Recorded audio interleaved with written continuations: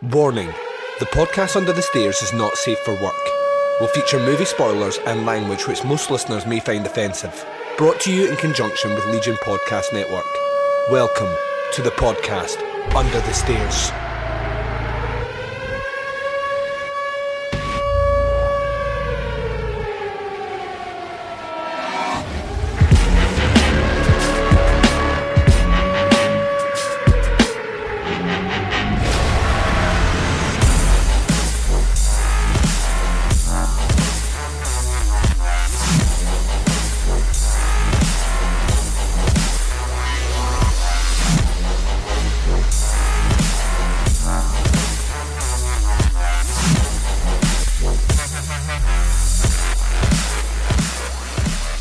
Hi everyone and welcome to the podcast Under the Stairs. This is episode 126. I'm your host Duncan McLeish and welcome to the show. So, episode 126 is the second part or concluding show for this Russian Roulette franchise retrospective on the Sleepaway Camp franchise. That is right, ladies and gents. This is the second part. Please check out episode 125 to hear reviews of Sleepaway Camp and Sleepaway Camp 2, Unhappy Campers. This episode will cover Sleepaway Camp 3, Teenage Wasteland. It will cover Sleepaway Camp 4, aka The Survivor, and Return to Sleepaway Camp. My three guests on this episode, randomly selected from having their names plucked from a bowl with a corresponding film, will be Mike Murphy, Dave Z, and finally Jerry Herring. So hopefully you enjoy the bonkersness of this episode. Can I just take a second before we jump in and start talking all things Sleepaway Camp to say that this is another 2-episode week for Podcasts Under the Stairs. We are dropping this episode today on Monday, and on Thursday 30th of November we are bringing you Shaflanagans, which is about a 3 3/4 hour long episode looking at all 6 movies and the feature-length filmography of Mike Flanagan. That episode will feature myself, Bo Ransdell, and Jamie J. Salmons, and it's a whole hell of a lot of fun talking about all 6 of those fantastic movies. So that episode will be dropping final day in November before we jump into our listener month, December. So yeah, another 3 movies to go, and I wanted to make this episode intro very, very short and kick into what's going to be a ton of fun, because trust me, the gloves are off when we're talking about the final 3 installments in this franchise. So I'm going to take my first break of the show. You're going to hear promos for shows that I love. You're going to hear the trailer for Sleepaway Camp 3, Teenage Wasteland, and then the selection music as we pick our first guest host to join me. All that and more coming right up, right after this.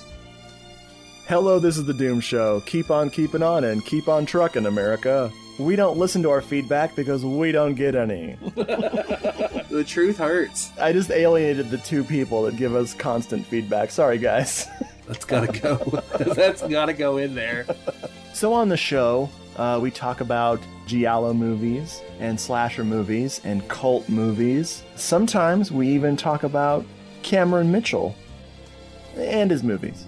I am Richard. Who are you? I am Brad, the guy that's not Richard, or Jeffrey, or Simon. That's right, we have 4 people, and we always talk at once, except to each other. Jeffrey lives up north. Simon lives across the world. Richard lives in Penis, Alabama.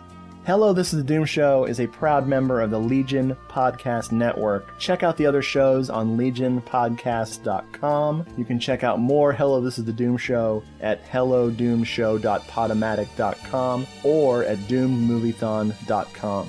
Check for our Amazon exclusive Hello, This is The Doom Show cookbook. Do you like hot dogs? We got them. Do you like mac and cheese? We got it. Do you like cheddar? We have it. Actually, we don't. No cheddar. Just Colby. Colby Jack. Hello, this is The Doom Show. We never gave up on you because you never gave up on us. Wow. I know that in the next 3 days we'll get to know each other much better. When we all get together again, I promise it won't be the same. Angela's back to slash last year's record. Last year's Camp Carnage was so much fun. that Angela has decided to return for another season. Whatever happened to Angela Baker? Nobody knows. Where'd you learn to chop wood like that? I've never chopped wood before, but I've chopped other things. Those immoral young campers. When will they ever learn? Nobody wants to go to a camp where everyone's been slaughtered. What's your favorite, color? Blood red. How many have you killed this time? Lots. Kill me too? How you gonna do it? What's it gonna be? A gun.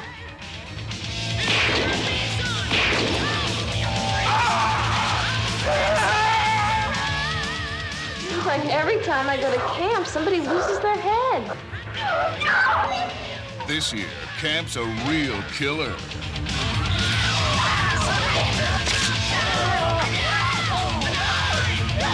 Angela is seeing to that.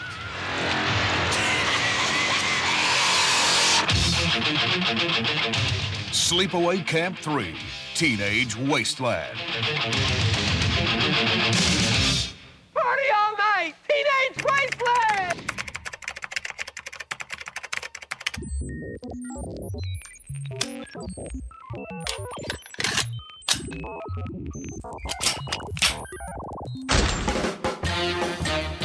Ladies and gentlemen, this picture, truly one of the most unusual of the films, contains scenes which under no circumstances should be viewed by anyone with a heart condition or anyone who is easily upset. Hey, I'm so glad I kicked my own ass twice a day. Gee, you ain't saying nothing. Warning. Diabolical. Fiendish. Savage. Want a date? Going out? Looking for some action? Need some company? Do you know that bad girls go to hell? And welcome back. So, brand new episode, the second and final part of this Sleepaway Camp Russian Roulette retrospective on the franchise. This is part 3, Sleepaway Camp 3, Teenage Wasteland. And the very lucky individual who had his name drawn from the bowl to join me here to discuss this movie is making his podcast Under the Stairs debut. Now, truth be told, I'm super excited about this. Not only does he host a show that I have been on before, but I think it's probably the most consistent show in the history of genre podcasting. I mean, you know exactly where you stand and almost exactly what you're going to get when you sit down and listen to the badasses, boobs and body counts. Of course, I have the mastermind of that show with me to discuss Sleepaway Camp 3. It's the fantastic Mike Murphy. How you doing, sir? I'm doing well. Thanks for inviting me on. I'm like we've joked about this, I think, for over a year about you coming on this show. So we're making it happen now, and I'm glad we did it in these circumstances. And like I kind of told you before we talked, and then I said we shouldn't say anything else because we need to capture all this for historical purposes.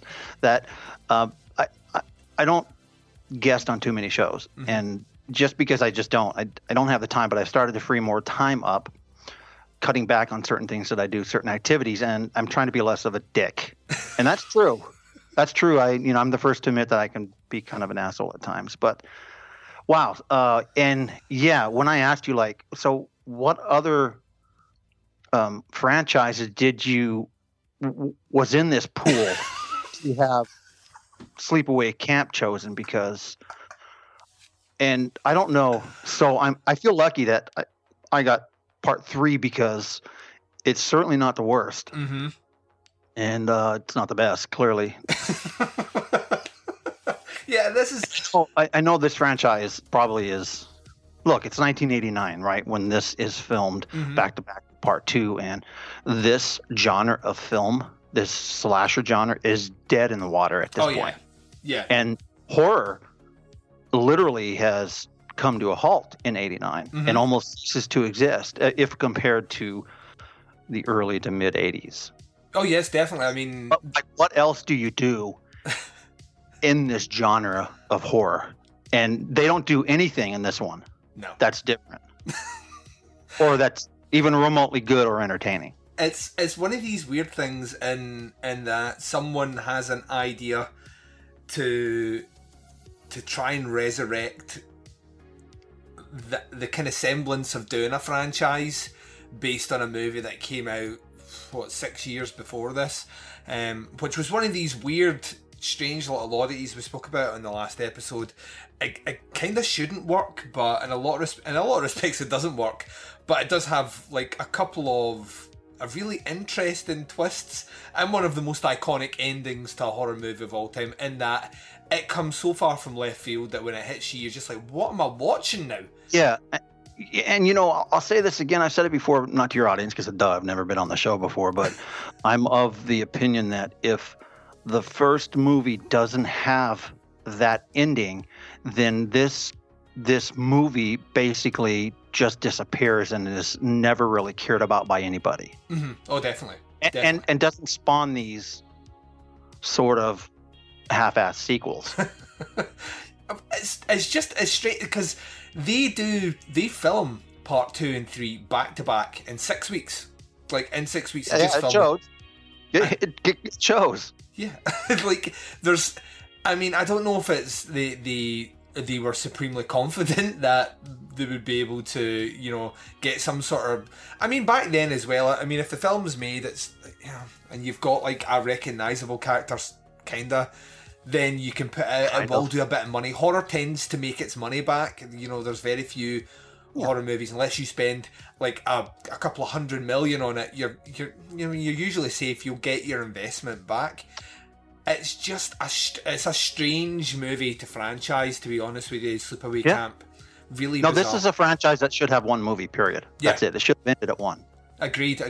The second one. And we could probably say that about a lot of franchises, but yes. Like, let's talk about briefly other franchises that could have ended at one. Friday the 13th, I think it's a pretty strong franchise. There are hits and misses throughout, so you can kind of live with. Halloween is like probably the worst offender for bad sequels outside of Camp. And the Nightmare on Elm Street, I think it's hit and miss. I think people have strangely come to love part 2, and reality, it's just a piece of shit movie. I've always loved part 2, Mike. If we have it. There was something I want to say I saw part 2 first.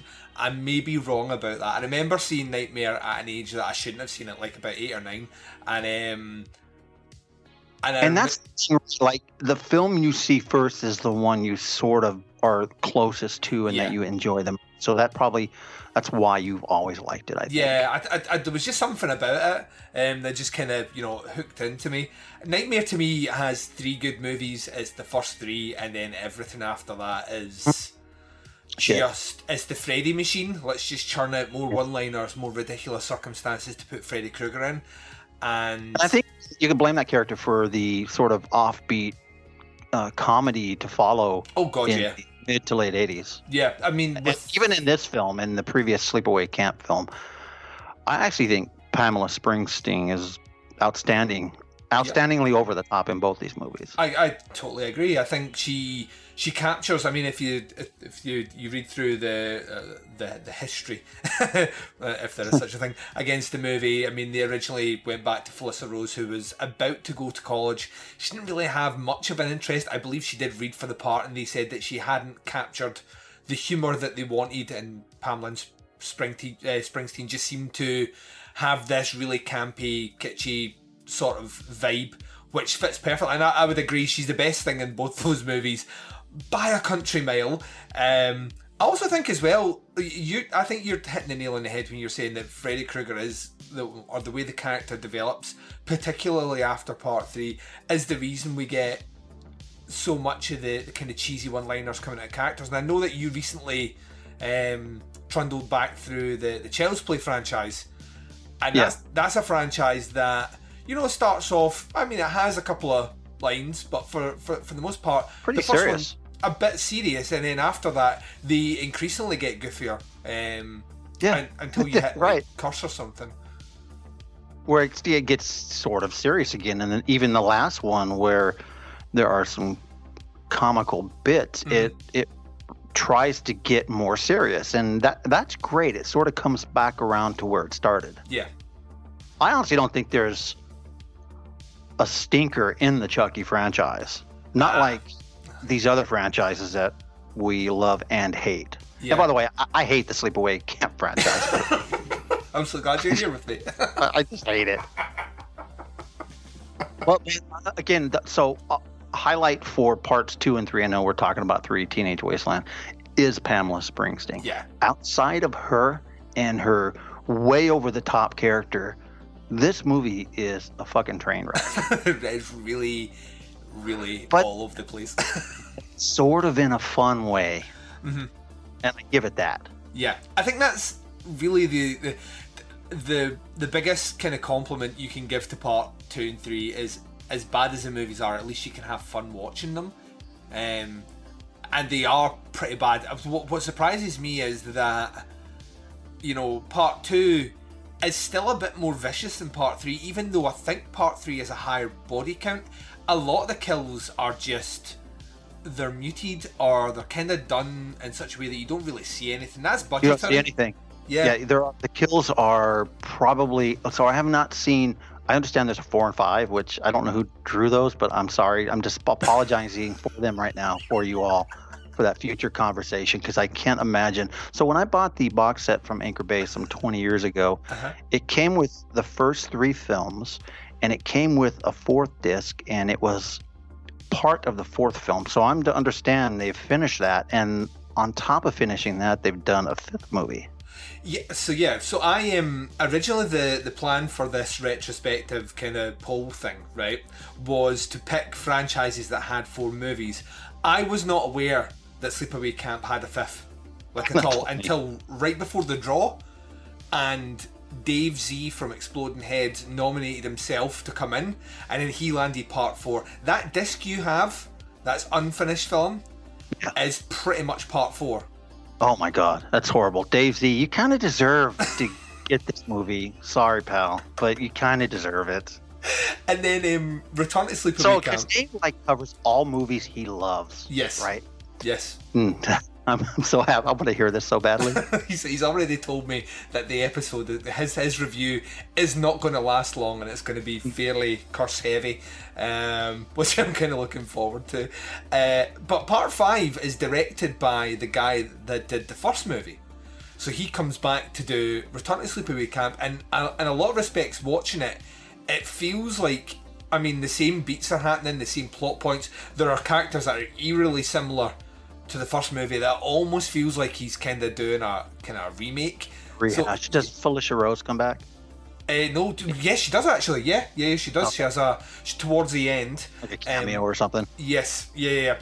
And it's not a great movie. It's not the worst. It's not a great movie. I just don't think Robert Hiltzik, I think that's the guy who directed the first one, wrote it. I just don't think he's I don't think he's a good storyteller. And in 2008, that's painfully obvious. I mean, you could get away with a lot in the 80s. You could hide a lot in the 80s under, like, look at our cheesy, crazy characters and look at the goofiness and wackiness. And there's a bit of nostalgia that'll carry you through. It feels, I think the movie was shot in 2001 and didn't get released to 2008. Oh my God. So, you know, that, laying a shelf for so it's like Dangerous Man. It was shot over a 20-year period. Or Winter Beast. Or Winter Beast. So Pamela Springsteen being sort of a highlight of the film. Another thing, I guess, if I'm talking about positives, is the surprising amount of nudity. Yes, both movies actually, parts 2 and 3, do not spare the breast quota. There's serious boobage in these films, and in part 3, specifically the one we're talking about. So outside of those things, there's great 28-year-old boobs in this movie. Because really, the cast, when I IMDb, I don't take any notes. We're just kind of flying off the cuff here, but I have the IMDb up now, and the youngest, I think, teenager in this movie was a 25-year-old. Yeah. And at least with the Pamela Springsteen part of Angela, at least the stupid cop says, "Well, you look a little aged to be 17," and where she's like 34 or something like that. They couldn't have missed on any of these teenagers by a country mile. Like this Hispanic guy from L.A. who's a gangster. No, that's not what L.A. gangsters look like at all. And he's got the red bandana around his neck. I guess he's supposed to be a blood, right? Mm-hmm. And not a Christian.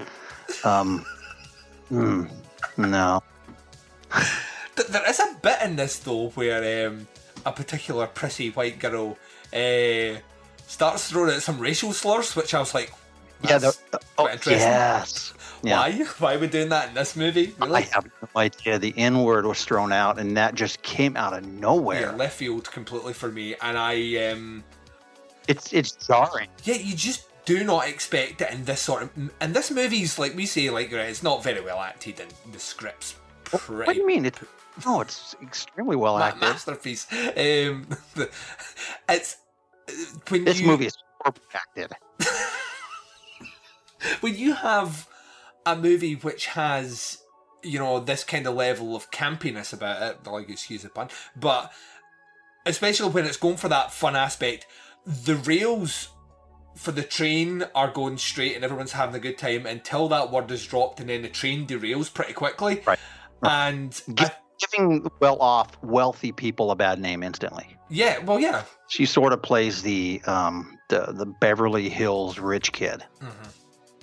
And she throws out the N-word, like, where did that come from? Yeah, I couldn't believe it. I honestly was, it did catch me a bit by surprise.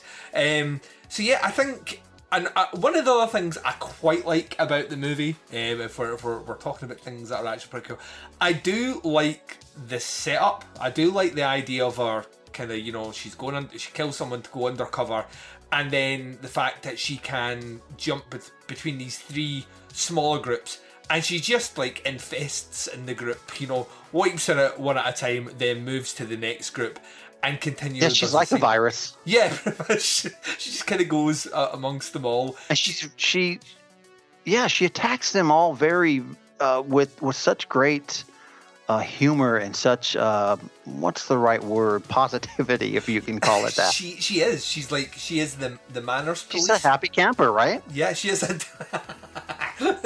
I love the fact that at one point she's like, "That, are you a cheerleader?" And she's like, "Yeah." She's like, "Do you do drugs? Doesn't everyone?" And she's like, "Are you a virgin?" And she's like, of course I'm not. And she's like, "That's 3 for 3." You're reading the bad books. And when they had the flashback of the Happy Camper song, I fast forwarded through that. That's padding. You know what I mean? That's to make this movie enough of a time to class it as a feature length movie. Yeah, so. And you're right. It is a great setup with her stealing the identity of this kid wearing a really bad wig, and then she wears like probably one of the worst cinematic wigs in the history of movies during this film. It's like a really bad 1980s Tina Turner wig. Yeah, probably from her dressing room, Tina Turner's dressing room. And I don't recall her being in a wig in part 2. I don't think she was. No. In part 2, but in part 2 she plays herself. They just don't know what her surname is. Like her character's called Angela. So in this film, they sort of use the wig to hide her identity. Yeah. Now, what's up with the cop? This cop is... So we cover a lot of bad movies on my podcast, and the cops are stupid. Trust me, this movie is actually pretty good compared to some of the stuff that we covered. But the cop is really inept. And at one point, because I didn't watch all 3 of these movies, at one point the cop mentions, "My son died here last year." Yep. I'm thinking, why the fuck are you back here, first off? and then they start talking about Angela and how she was last seen like 6 or 7 years ago. Yes. So is he in part 2? So he's not in part 2. His son's in part 2. So this is the kind of like they do it in Friday the 13th part 4. The brother of one of the characters like appears as like a hitchhiker, searching for his sister who died mysteriously at the camp. Right, the dark-haired guy in that movie. Yeah. So it's sort of the same thing. Yeah, kinda. So all 5 films to this point, or are you just kind of tackling them as you bring guests on? Because I'm curious, how the timeline works, or should that not matter? It's a bit more consistent here, in fairness. So I've still to rewatch part 4, and and to be honest, I remember watching part 4 and switching it off, so because I thought it was awful. So I've still to rewatch that. But in terms of the timeline, part 1 takes place 6 or 7 years before part 2, and then part 3 is set a year on from part 2. Okay. So it's actually real years between the first and second movie. Yes. And I would imagine a real year after the third movie is released, since they shot it back to back. Yeah, pretty much. So they make reference to that because they couldn't afford much for this movie. They just shot in the same location. So they play into the fact that the camp's reopening in the same place and rebranding. It kind of makes me wonder, like, if they're getting close to finishing this and they've come in way under budget and way under schedule, if they look at each other and say, "We have enough money to do another film. Let's just do it." It's the old Jess Franco thing, isn't it? Jess Franco. Except for Franco with 4 of them. Yeah, he was famous for getting, pitching his movie, getting his money for his movie, and then micro-budgeting 4 movies. Yeah, and you could probably see the same with like Fred Ray and Jim Wynorski, where they're shooting one movie during the day and the other movie during the night using the same equipment. So it's to maximise their ability to put out movies. It's great efficiency. Yeah, well, of course. I mean, like, you think about it, it's that whole kind of, it's taking that kind of the ideas that Roger Corman brought forward about just how, and in a lot of respects, a lot of modern movies should pay heed to that as well. I think that's why Blumhouse has been so successful, in particular this year, but in the last couple of years as well, is that Blumhouse has a strict $5 million budget rule. Cap. Yeah, and that's it. That's what you get to make your movie, and that has to include marketing as well.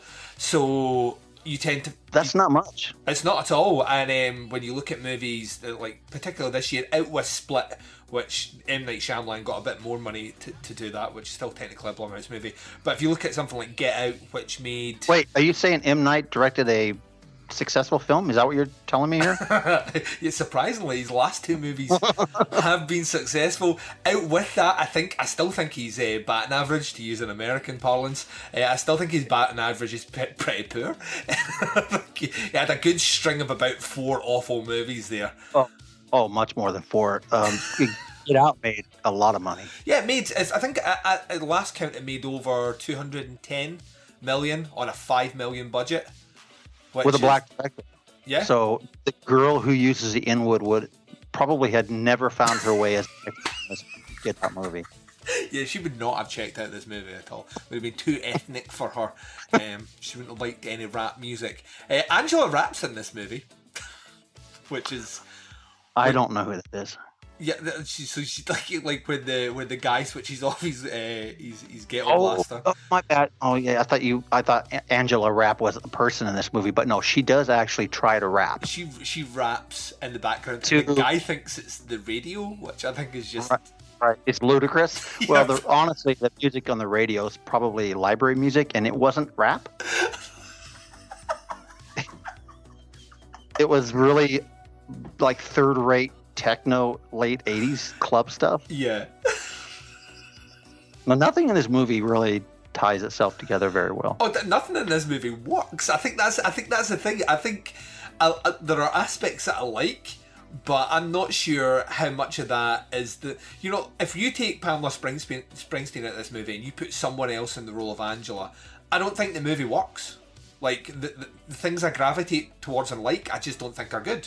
So here's a question for you, and probably about halfway through this, I thought to myself, is this a horror movie?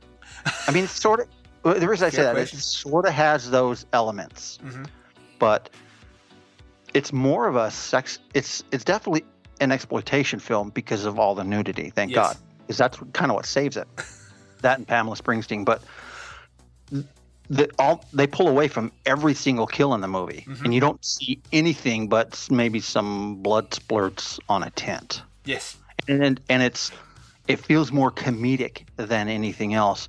I don't think you can classify this as a horror movie. I think if you were being, I think this is the thing that at times like confuses and frustrates me about franchises is that if you're looking at, even to an extent. We were talking about Nightmare on Elm Street. If you look at some of the later elements, some of the later movies in Nightmare on Elm Street, which still do have the gore, but don't have the menace, don't have the dread, don't have the setup as such. So when you start stripping all that out, you have some practical effects that are kind of gory, but you don't really have any of the other qualifiers that would necessarily make you think horror movie. And a lot of horror franchises, particularly from the 80s, go down that trend. You know, the longer they go on, the more... And it's because by that point, all the things that make the early movies like stand out is the fact that, you know, our killer's in the shadows, they're stalking them, we get some kind of POV perspective. They've run out of ideas, in other words. There's nothing new to do. Yeah, so you're basically, you substitute the gore, which was very difficult to do in the late 80s, with nudity, which was still relatively easy to do in certain aspects. And what you get is, you get so much time with it. I mean, Sleepaway Camp's one of these weird ones in that in the first movie you don't know who the killer is until the reveal at the end. In the second movie, we are not just seeing our killer, but we're spending a lot of time with her. We're following her, getting her, you know, employee of the month award, her sitting down getting chewed out by her boss. By this one here, we're following her, just the camera's on her. Yeah, there's no hiding the fact that she's doing the killing. That's straight up front. Yeah, you remove a lot of the suspense at that point.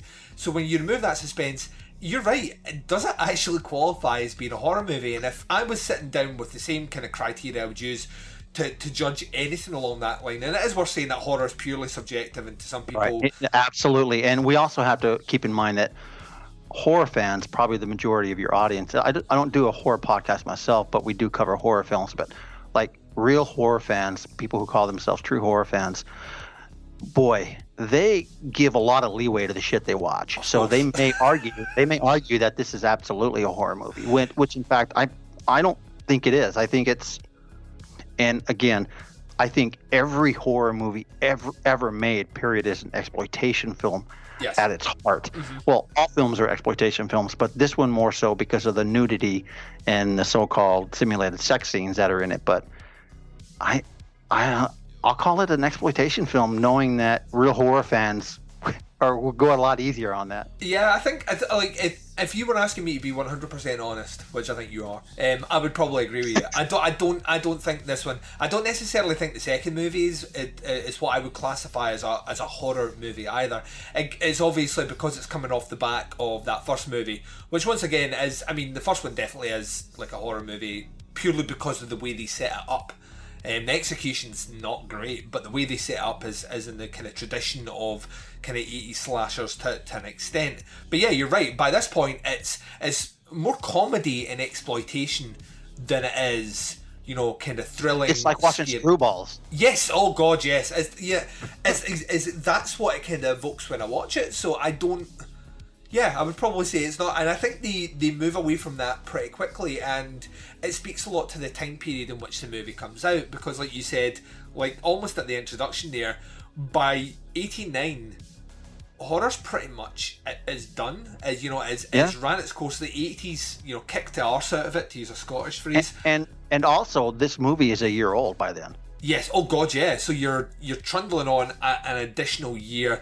And it feels painfully like an 80s movie, you know. It's got that. Oh, it totally is. It's got the terrible late 80s hygienes and fashion and the shoulder pads. It's ridiculously fantastic, actually. Yeah, and what you get is like this weird time period, and in particular the early 90s, where we kind of go back to we get some hangovers for sure from the 80s that carry over. You know, things like People Under the Stairs is like the one that I always go to of a movie that feels totally like it should have come out in the 80s, but it weirdly comes out in the 90s, and it really doesn't have much of a market because people are like, what is this goofy? No, this is the 90s now, we don't do goofy, we're now doing serious, because it's no longer horror, it's psychological thriller, and we have movies like Silence of the Lambs, which will win Oscars now, and we will have movies like Seven and Misery, and none of these movies are horror. Yeah, cinema is definitely changing in the 90s at this point. Of course. And that horror is bouncing on drama and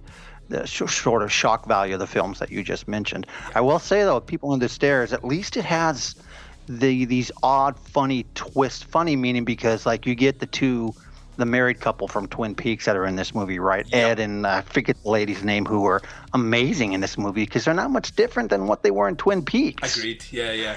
And then you got this bunch of like sort of they're not necessarily deformed, but they've been maimed and they've been kept under the stairs, and they're not actually bad. I think they tried some different things in that movie, and I think that's what, I mean, if compared to Sleepaway Camp Part 3, Teenage Wasteland, that one stands far above this one in terms of it being a better film. Yeah. And at least trying something both horror and exploitative, because it works in both camps. Yeah, I mean, it benefits from the fact that, Wes Craven's directing it as well. And Wes Craven could command a bit more money. And it was for all, he did make a few movies which I think are absolute abominations in cinema. I just put this box set in my storage, the one with that movie, the Voodoo movie. It's Serpent in the Rainbow. Yeah, and there's one other movie in there too. Shocker? I just had to trim down. Which one? Shocker, by any chance? Oh, I fucking love Shocker. As Shocker's bad as it is. Shocker's a blast, man. I think he was trying for another Nightmare on Elm Street, but that didn't work. Yeah, totally. I think what you get is, when we're talking about this in particular, you just, these movies, it's a weird time to try and start a franchise. You know what I mean? Like, you could say Chucky is maybe the last one of the kind of 80s horror movies that successfully makes the transition late on in the 80s anyway to start to have a franchise, because that first one I think is like 87. I think that's right. Yeah, and then you get a franchise after that. This movie is, the Sleepaway Camp 2 is a year after that, and they just feel so far apart. Yeah. Doesn't even feel like it should be discussed on this. Well, then you got to consider the writer and director of Child's Play as well. Oh yeah, Tom Holland's pretty fucking great. And it's funny, who'd have thought we'd still be getting like legitimately good Chucky movies in 2017? It's the one I keep coming back to. It's the one you want. This is my theory on things, right? Is the reason you've not been able to get like proper established reboots that continue on for any of the other franchises. So like Nightmare didn't cut it, Friday the 13th didn't cut it, Texas Chainsaw Massacre, so Leatherface kinda did, but you know what I mean? I heard that recent Texas Chainsaw Massacre film, the prequel, was actually pretty good, but I haven't seen it yet. So I thought it was okay. I felt like there was a lot. Yeah, I thought there was a lot of missed opportunities. It kind of was done by the guys that did Inside, which I think is just like this wholly nihilistic. I didn't know that. That's interesting. That's interesting. And now I'm more interested to watch it because Inside is like pretty brilliant, I think. Yeah, I think Inside's like maybe my favourite home invasion movie, and it's probably because it just feels it's that French cinema thing as well. It just feels completely different. Regarding what you said, like the big three are basically dead in the water. Yeah. And I've recently said on my show that probably more than once, and most of your listeners will argue and disagree with me, but it's too fucking bad. I don't think there needs to be another Friday the 13th, Halloween, or Nightmare on Elm Street. I think look, I would love to see another one of those films. Okay, but I would like to see a competent movie, not something done by some piece of shit director like Rob Zombie. Yes, but I would love to see a competently made follow-up to any one of those be successful, like It, or like by any Blumhouse produced movie, right? Mm-hmm. I just don't think it's going to happen. I think those franchises are dead. Yeah, I think, but I think you hit the nail on the head there when you're saying follow up, and I think that's the problem. I think those movies got remade.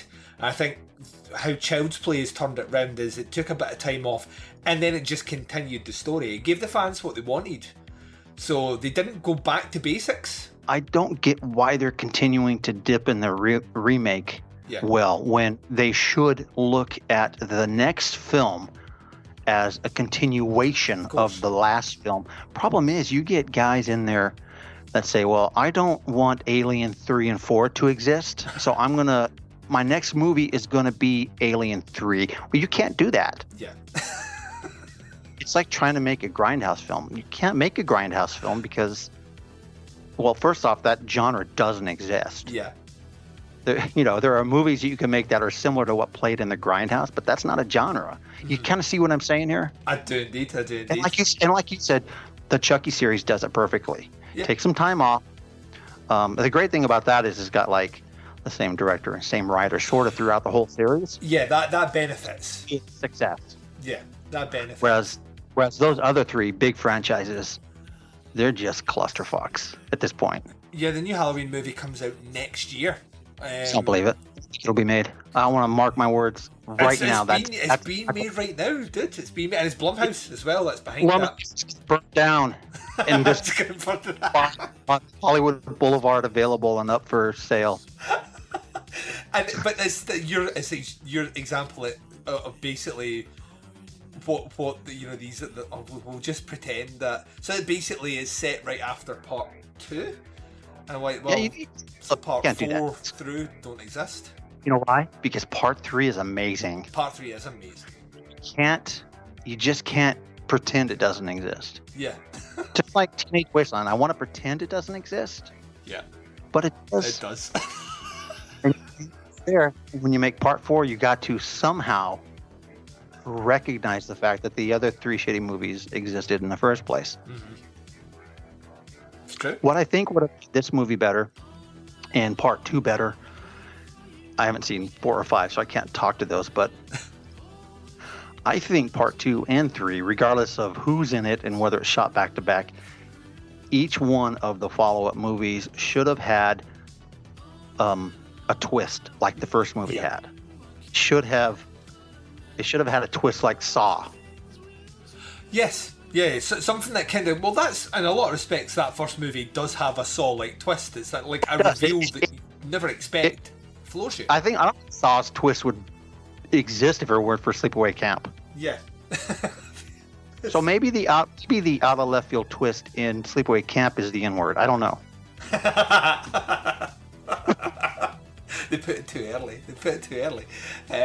Should come at the end. Well, that's what happens. You do money shot. That's when it's stunt cocky. In terms of, so, like, the questions I've been asking the other people that have been on, and you've kind of already answered this, but I just want to check to make sure that you've got nothing else to say on the subject. When we look at the canon thus far, so this being the third entry, and knowing how the second movie goes, does this make any cardinal sins then, or is it just really a continuation of the second movie? Does it shoot itself in the foot, jump the shark, or anything like that by this third entry? Or did the second movie do that and the third movie's just riding the coattails? No, the third movie's riding the coattails, I think. Yeah. That's what I think as well. And that's because it was shot back to back with part 2. It's the same movie, but I don't know. There's at least with part 2, there's some sort of, well, maybe not. It's been a while since I've seen part 2, and I was not going to sit through part 1 and 2 and part 3 to talk about part 3. So I remember Angela like singing and being this happy camper, but we kind of knew that she was the killer in part 2 the whole way through. So I don't know. That's. I think the load is blown at the end of part 1, and the rest are just cash-ins, really. Yeah. I don't even know if that's what you were asking me, but that's what I feel. I think that's fair. I think the second movie deliberately goes out of the way to change the tone. Yeah. And I mean, it's evident the director that wanted to change the tone, he wanted to make it more quirky, more funny, and that's what they did in the second movie. And then the third movie being shot back to back, you're spot on. It carries that through, but I think it feels like, because part 2 is so different from part 1, it kind of feels fresh. And then when you reach part 3, it's like, well, we've already seen this. We've already seen this movie, so this doesn't feel fresh now at all. Yeah, outside of Angela killing this lookalike, nothing else is different, really. Yeah. Oh man, the characters in Teenage Wasteland are like they're like retarded. They're seriously retarded. Every last one of them are like, they have IQs of like 68. Yeah. Especially the cop at the end, man. He's holding this 2x4, and look, don't you hate like gangster movies where the gangster is about to kill a rival and he talks to him for 10 minutes? Oh yes, and then the rival kills him. Yeah, that's what happens in this movie quite frequently. He says to her as well. He's like that. So how you gonna kill me? You're gonna do it by poison, or you're gonna set me on fire? Like 10 minutes later, No, my gun. Well, he could have totally gotten away from her. Do you expect me to talk? No, Mr. Bond, I expect you to die. You know, it's totally just... It never ends. It's been going on forever. The last question I need to ask you, Mike, is on Podcasts Under the Stairs, we do old school Netflix grades, so we don't necessarily ask you to give it a technical rating at all. It's more how you feel, how the movie makes you feel. So the ratings are 1, hated it, 2, didn't like it, 3, liked it, 4, really liked it, and 5, loved it. With those scales, and knowing that you can do 0.5s as well, let you do 0.5s, what would you grade Sleepaway Camp 3 Teenage Wasteland? I think I know I talked really bad about this movie, but if I'm going to rate it like that without too much critical thought, I'm going to have to say I liked it, just because this is a fucking stupid movie. And the characters, they're literally on the verge of being mentally challenged and retarded. So I like it because it's a fun watch, but it's not a good movie in any stretch of the imagination. No. What about you? Yeah, I'm the same as you. A 3 is what I would give this movie. I gave part 2 a higher score by quite a bit because, like I say, it feels fresh if you're watching them back to back.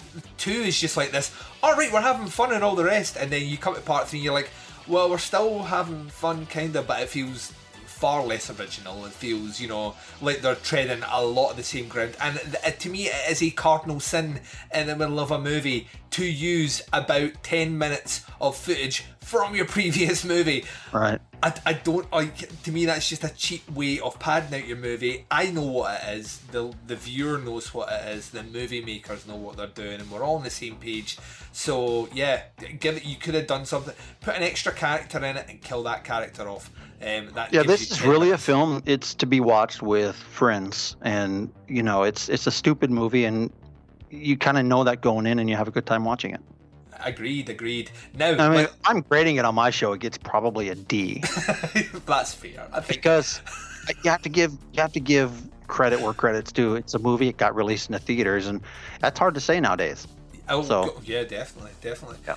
Like I said at the start of this episode, you have a show which I genuinely think, in terms of podcasts that do genre movies anyway, your show is one of the most consistent for all the good ways, like all the good reasons, and that I can set my watch by the release schedule of the Badasses, Boobs and Body Counts, and I have been following that show now for as long as I've been podcasting, so it's almost, it's like 4.25 years now.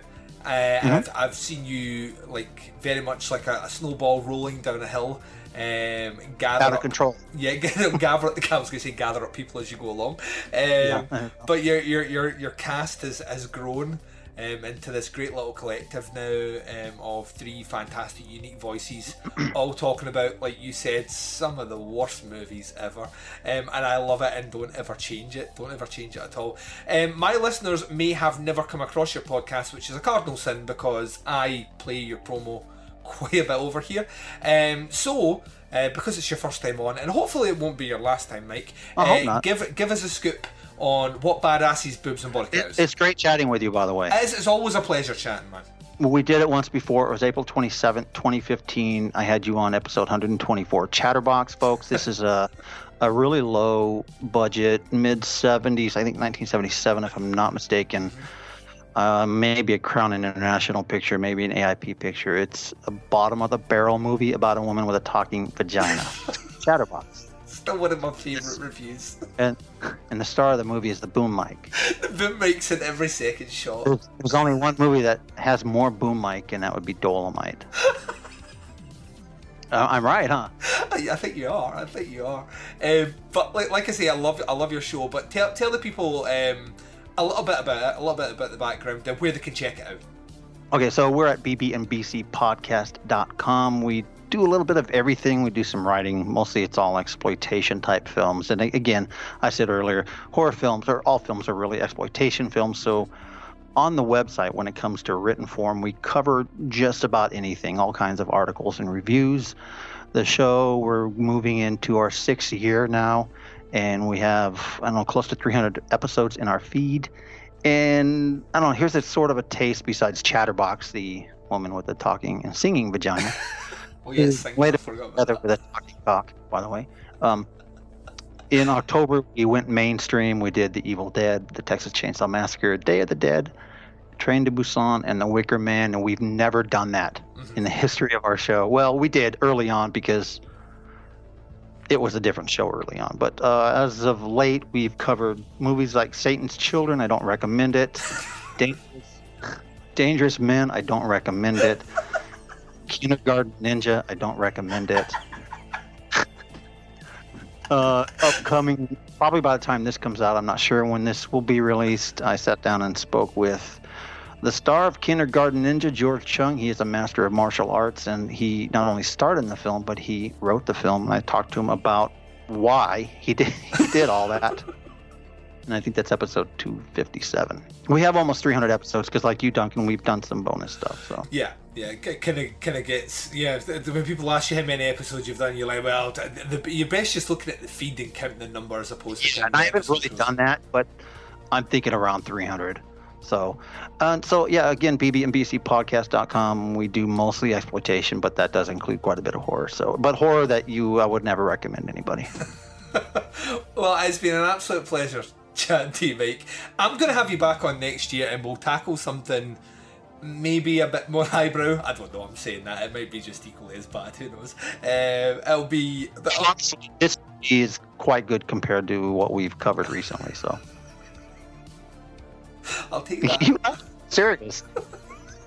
Oh, I've heard you talk. It's almost like there's a bit where one of the great things, you can almost tell what your impression of a movie going in is by there's usually your voice kind of changes tone slightly, and then there's a bit of a sigh, and I'm like that. Oh yeah, Mike didn't like this one. I torture myself too because I bought all three of these sleepaway. I didn't buy 4 and 5, but I bought all 3 sleepaway camps on, from the Scream Factory, and I just opened Sleepaway Camp 3 just to watch this, and I'm just going to give it away to one of our patrons, so because I'll probably never watch it again. My wife would wish I would do that. I don't even. I've got like movies that I know for a fact after watching them I'll never watch again, and they just stay there gathering dust. Every December or so, I go through what I keep in the house, and I filter things down and put them in storage. I just put about 300 movies in storage this last. So anyway, imagine your storage locker kind of being very similar to the end of Raiders of the Lost Ark in the CIA. Well, not that big, but it's pretty big. It's my garage. So well, it's been an absolute pleasure chatting to you, Mike. I hope everyone goes out and checks out some Badasses, Boobs and Body Count. It's, like I say, I love that show so much. And I, unfortunately, have to continue on this journey. So coming up after this break for promos of shows that I love, you're going to hear the trailer for our next installment. It's Sleepaway Camp 4. And we're going to hear all about why Dave Z hates the fact that he was a good Samaritan. This is what happens when you volunteer for things like karma. Yeah, I mean, I would have volunteered for one, but I don't think I had a choice. At least I got the gun that didn't deliver the bullet. It sounds like Dave got that. Thanks for having me. No, it's been a pleasure. Right, I'm going to take a break. I'll be right back right after this. Badasses, Boobs, and Body Counts is a weekly podcast that discusses all things Grindhouse, exploitation, drive-in, and B-movies. Your 3 hosts, Mike. We're going to discuss the Rene Martinez directed picture, The $6,000. Wait, whoa. That's the name of the movie. Super Soul Brother. That's the name. When you start the movie, at your DVD cover. When you start the movie, the first thing that comes up is the title, and it says $6,000. Mark. And I've been around a girl stroking a horse's dick. Somehow, somewhere down the line, I'm going to use that clip against you. Shh. Do it. Please do. And listener favorite Iris. The deployment sock. And I'm like, deployment sock? What the fuck is a deployment sock? He goes, that sock that you just use Oh my God, you guys are so gross. See, so it happens for real. People do come inside. We'll make you question your political correctness while laughing at theirs. Episodes drop Sunday and can be found by searching for BB and BC Podcast via iTunes, Libsyn, Stitcher, Google Play Music, and everywhere else you can download quality podcasts from. You can also listen to episodes directly from the show's website at bbandbcpodcast.com.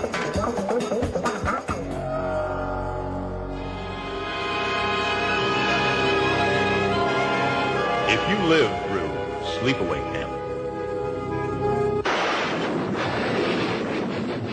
endured Sleepaway Camp 2 Unhappy Campers, and Sleepaway Camp 3 Teenage Wasteland,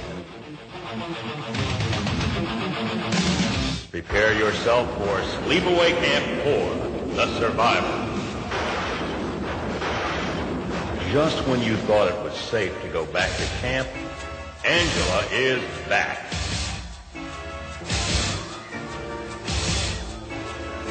Hey, this is my cousin Anna. 10 years ago, Allison went to Sleepaway Camp for some summer fun. Nice girls don't have to show it off.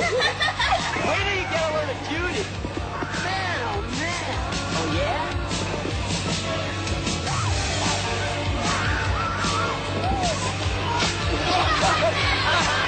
Now she must return there to discover the source of her gruesome nightmares.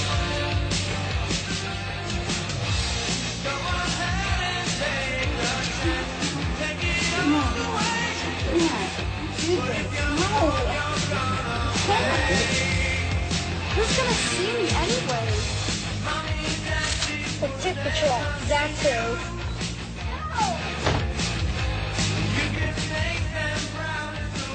Bitch!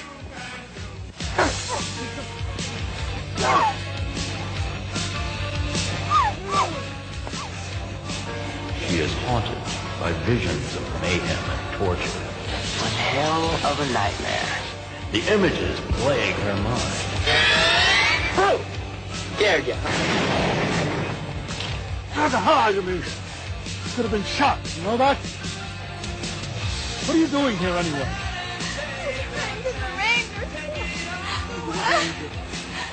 Chasing me! Are they real? To find the answers, Allison must return to camp. I don't like you. Stay out of my way, or I'll kill you. Her search for truth is a journey through hell.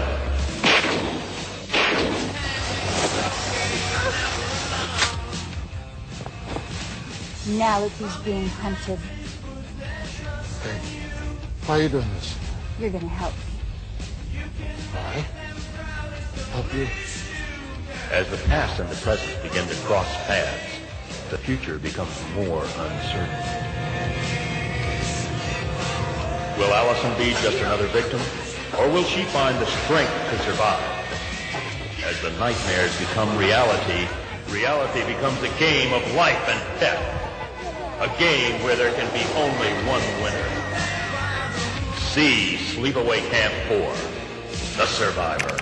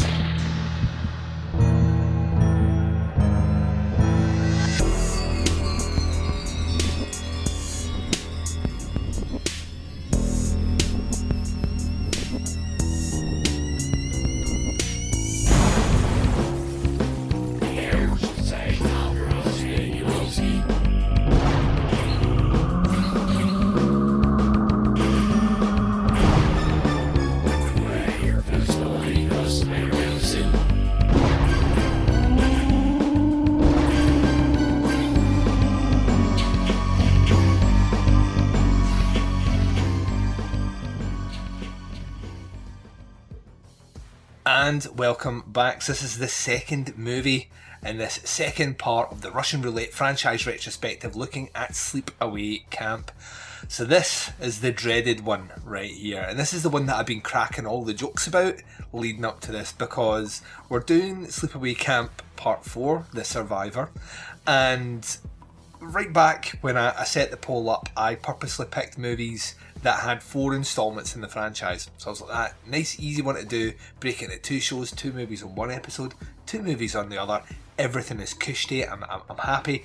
This will go well. And then just before I started doing the poll, I realised that there was 5 movies in the franchise, one that I didn't know about. And I started panicking. I was like, I've only got 4 guests. Maybe I could do a solo show. Don't really want to do a solo show. And then one man, my knight in shining armour, stood up on the internet and said, you know what, Duncan, I will save your show. And I was like, this fucking guy's awesome. This guy's awesome. Hopefully fate treats him kindly. And then I pulled Sleepaway Camp for The Survivor out. He has saved the show. He has taken the bullet for this show. Literally taken a bullet for this show.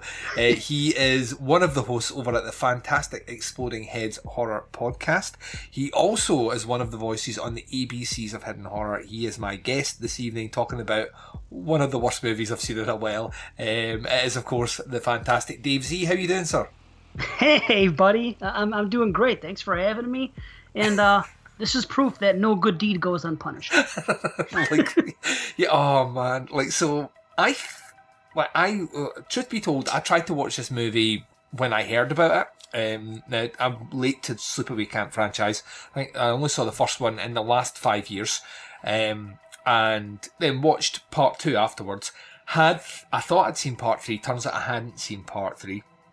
Didn't know part 5 existed at all, and tried to once watch part 4, and I got about 10 minutes into it and I switched it off because it's fairly bad quality, and I was like, that one day I'll come back to it. Little did I know that this was going to force me to do it, and little did I know how bad this movie actually is. And I know you were joking online with Jamie J. Salmons about this, about pulling the short straw in this one and how bad it was.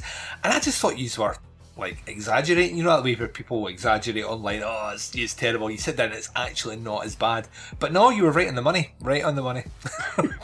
I try not to talk too much shit about too many horror movies. Even if I don't like them, I still think that, you know, being such a fan of the genre, I don't like to, like, you know, shit on somebody's baby. So yeah, it's not really my style. Sometimes it's personal. I'm angry, like Halloween Resurrection for what they did, or Jason Goes to Hell, because the fanboy in me is angry. So I'll talk shit about that. So in this case, yes, I mean, because I'm a fan of the franchise, it's insulting, but it's also legitimately that bad. I don't even know how it got made, how legally it got made. Seriously. Yeah, I don't know either. So let's get the what little details we have about this one out of the way. So this one is directed by Jim Markovic. It ostensibly appears to be, from what I can read here, there was about 30 minutes of a sequel filmed. Ultimately, to release this, they cut it down to about 10 minutes of original footage, and then spliced in, wait for it ladies and gents, for those that haven't seen this before, 60 minutes of footage from the first 3 movies, and they're played out of sync in weird orders, and you are given what is the equivalent of our character, who is named Alison, but we're thinking it's revealed later on that she might be Angela.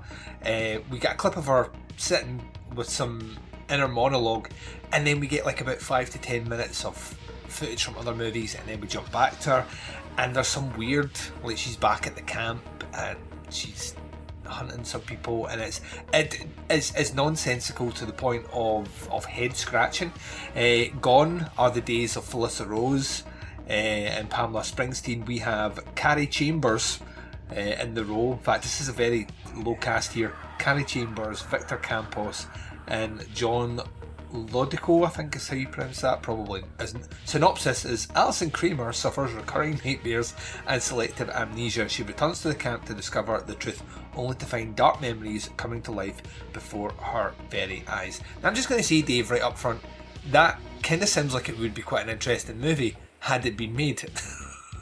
Yeah, right. Yes. I mean, you look at the box cover, and I think it says something about the secrets of Angela exposed or something along those lines. And yeah, the description does sound interesting, and maybe it could have been if it was a real film. If it was actually a movie. So, well, there are 3 questions that I've been asking my guests on this show. The first one's going to be a doozy, buddy. I really can't wait to hear your answer to this one. What does Sleepaway Camp 4 The Survivor do right? What does this movie get right? Okay. Okay, listen, you may be a little surprised, and I don't even necessarily want to say it, but I have to be objective on a podcast. I will tell you what, I don't want to give it any credit, but as I'm watching this, yes, it's terrible VHS quality and everything else, but the few things it does do right is sometimes when you're seeing something in part 2 or even part 3 and Angela's talking, she's talking about events that happened in previous films, and they actually splice those events into like her monologue. You know, like at the end of part 2, she's talking to the cop's father, I forget his name. She goes, how's it gonna be? How are you gonna do it? And then is it gonna be this type of weapon? And then they cut back to the other films, and they even cut back to part 1 with a different actress, with Felissa Rose, when Pamela Springsteen's doing it. So if they did any tiny, minute thing right, it's something that may have actually worked out better had they done it in part 2 or 3 with cutting those scenes in for this flashback. Yeah, I think this movie is a great highlight reel for the first 3 movies. I think, particularly in what you're saying, and I agree in that there is something. It's like the first time you watch. I'm going to get this wrong, and I shouldn't because I'll hate myself. It's Friday 4 that you get the.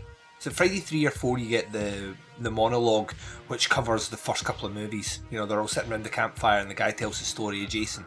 I think it's part 4. It is, yeah. It's opening a final chapter. They show Paul's campfire speech from part 2. Yes. In there, and they show the best parts of 1 through 3. Yeah.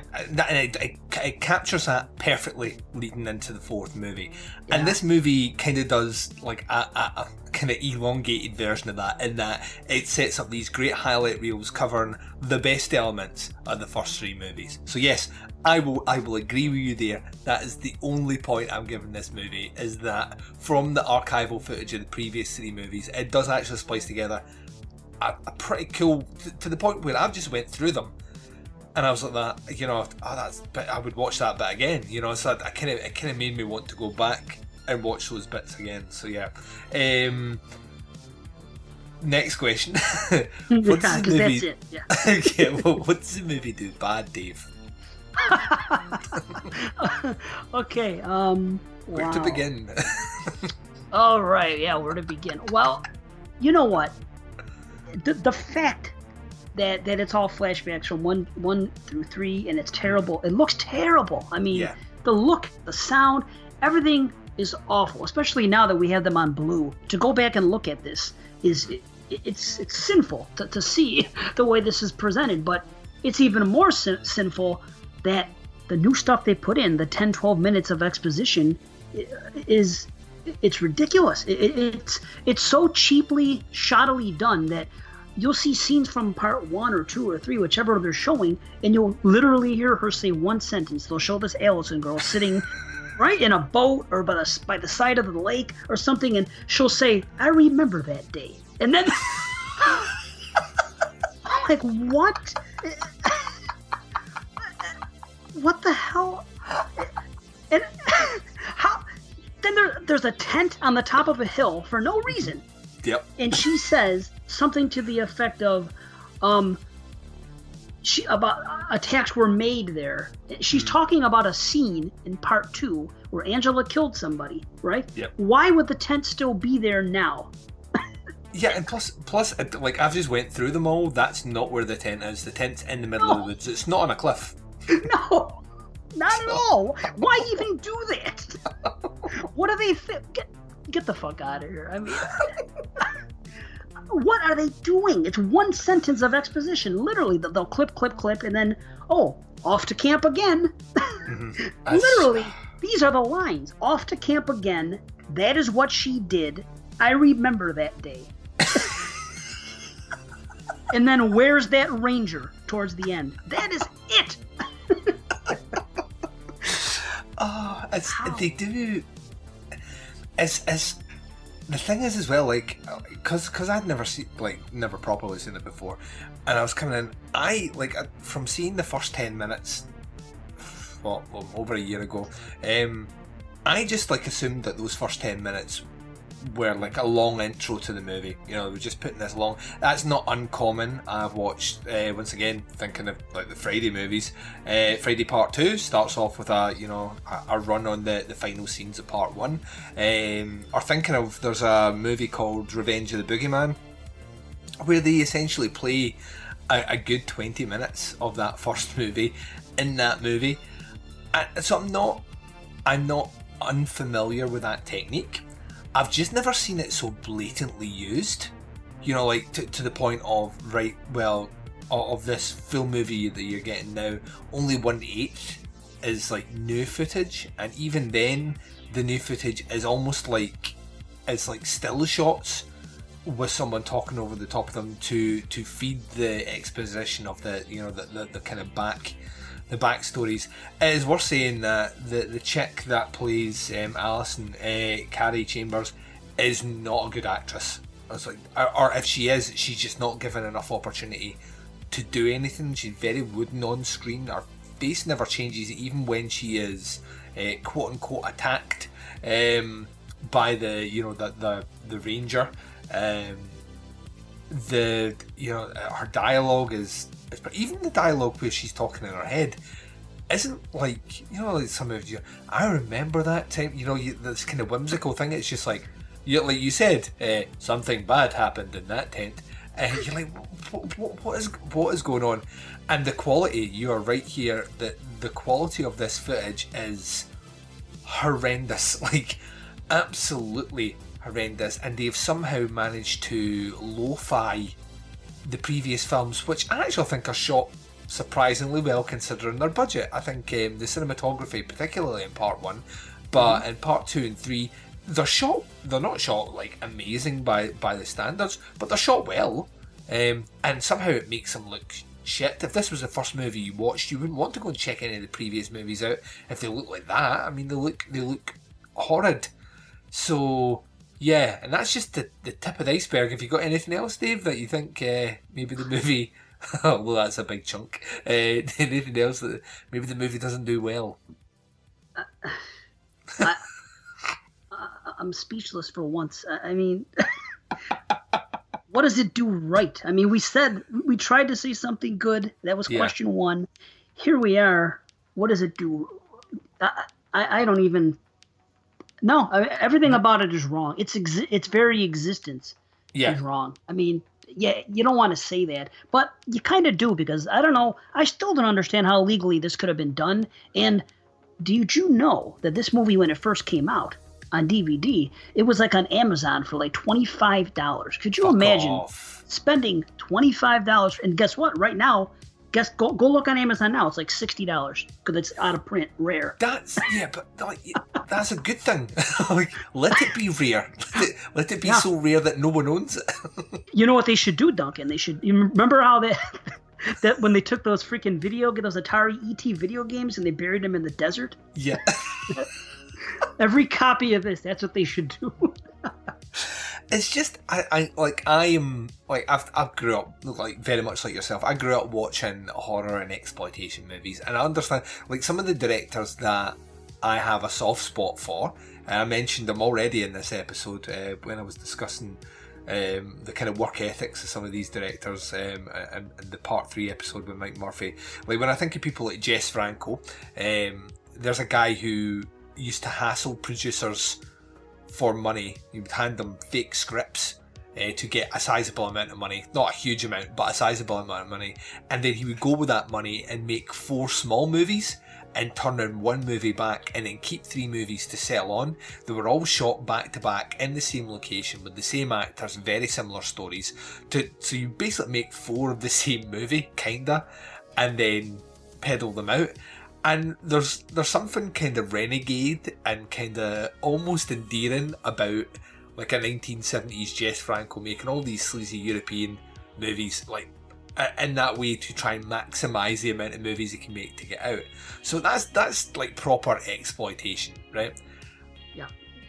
This is not at all. It's exploiting fans. Is what it is. It's exploiting people with money who are fans of this series, who enjoy parts 1, 2, and 3, and to coughin up money which should be reserved for other things to buy something which almost on some level this almost tarnishes the legacy of being a fan, because this is purely exploiting fandom for anything else. This is not a movie to get you into Sleepaway Camp.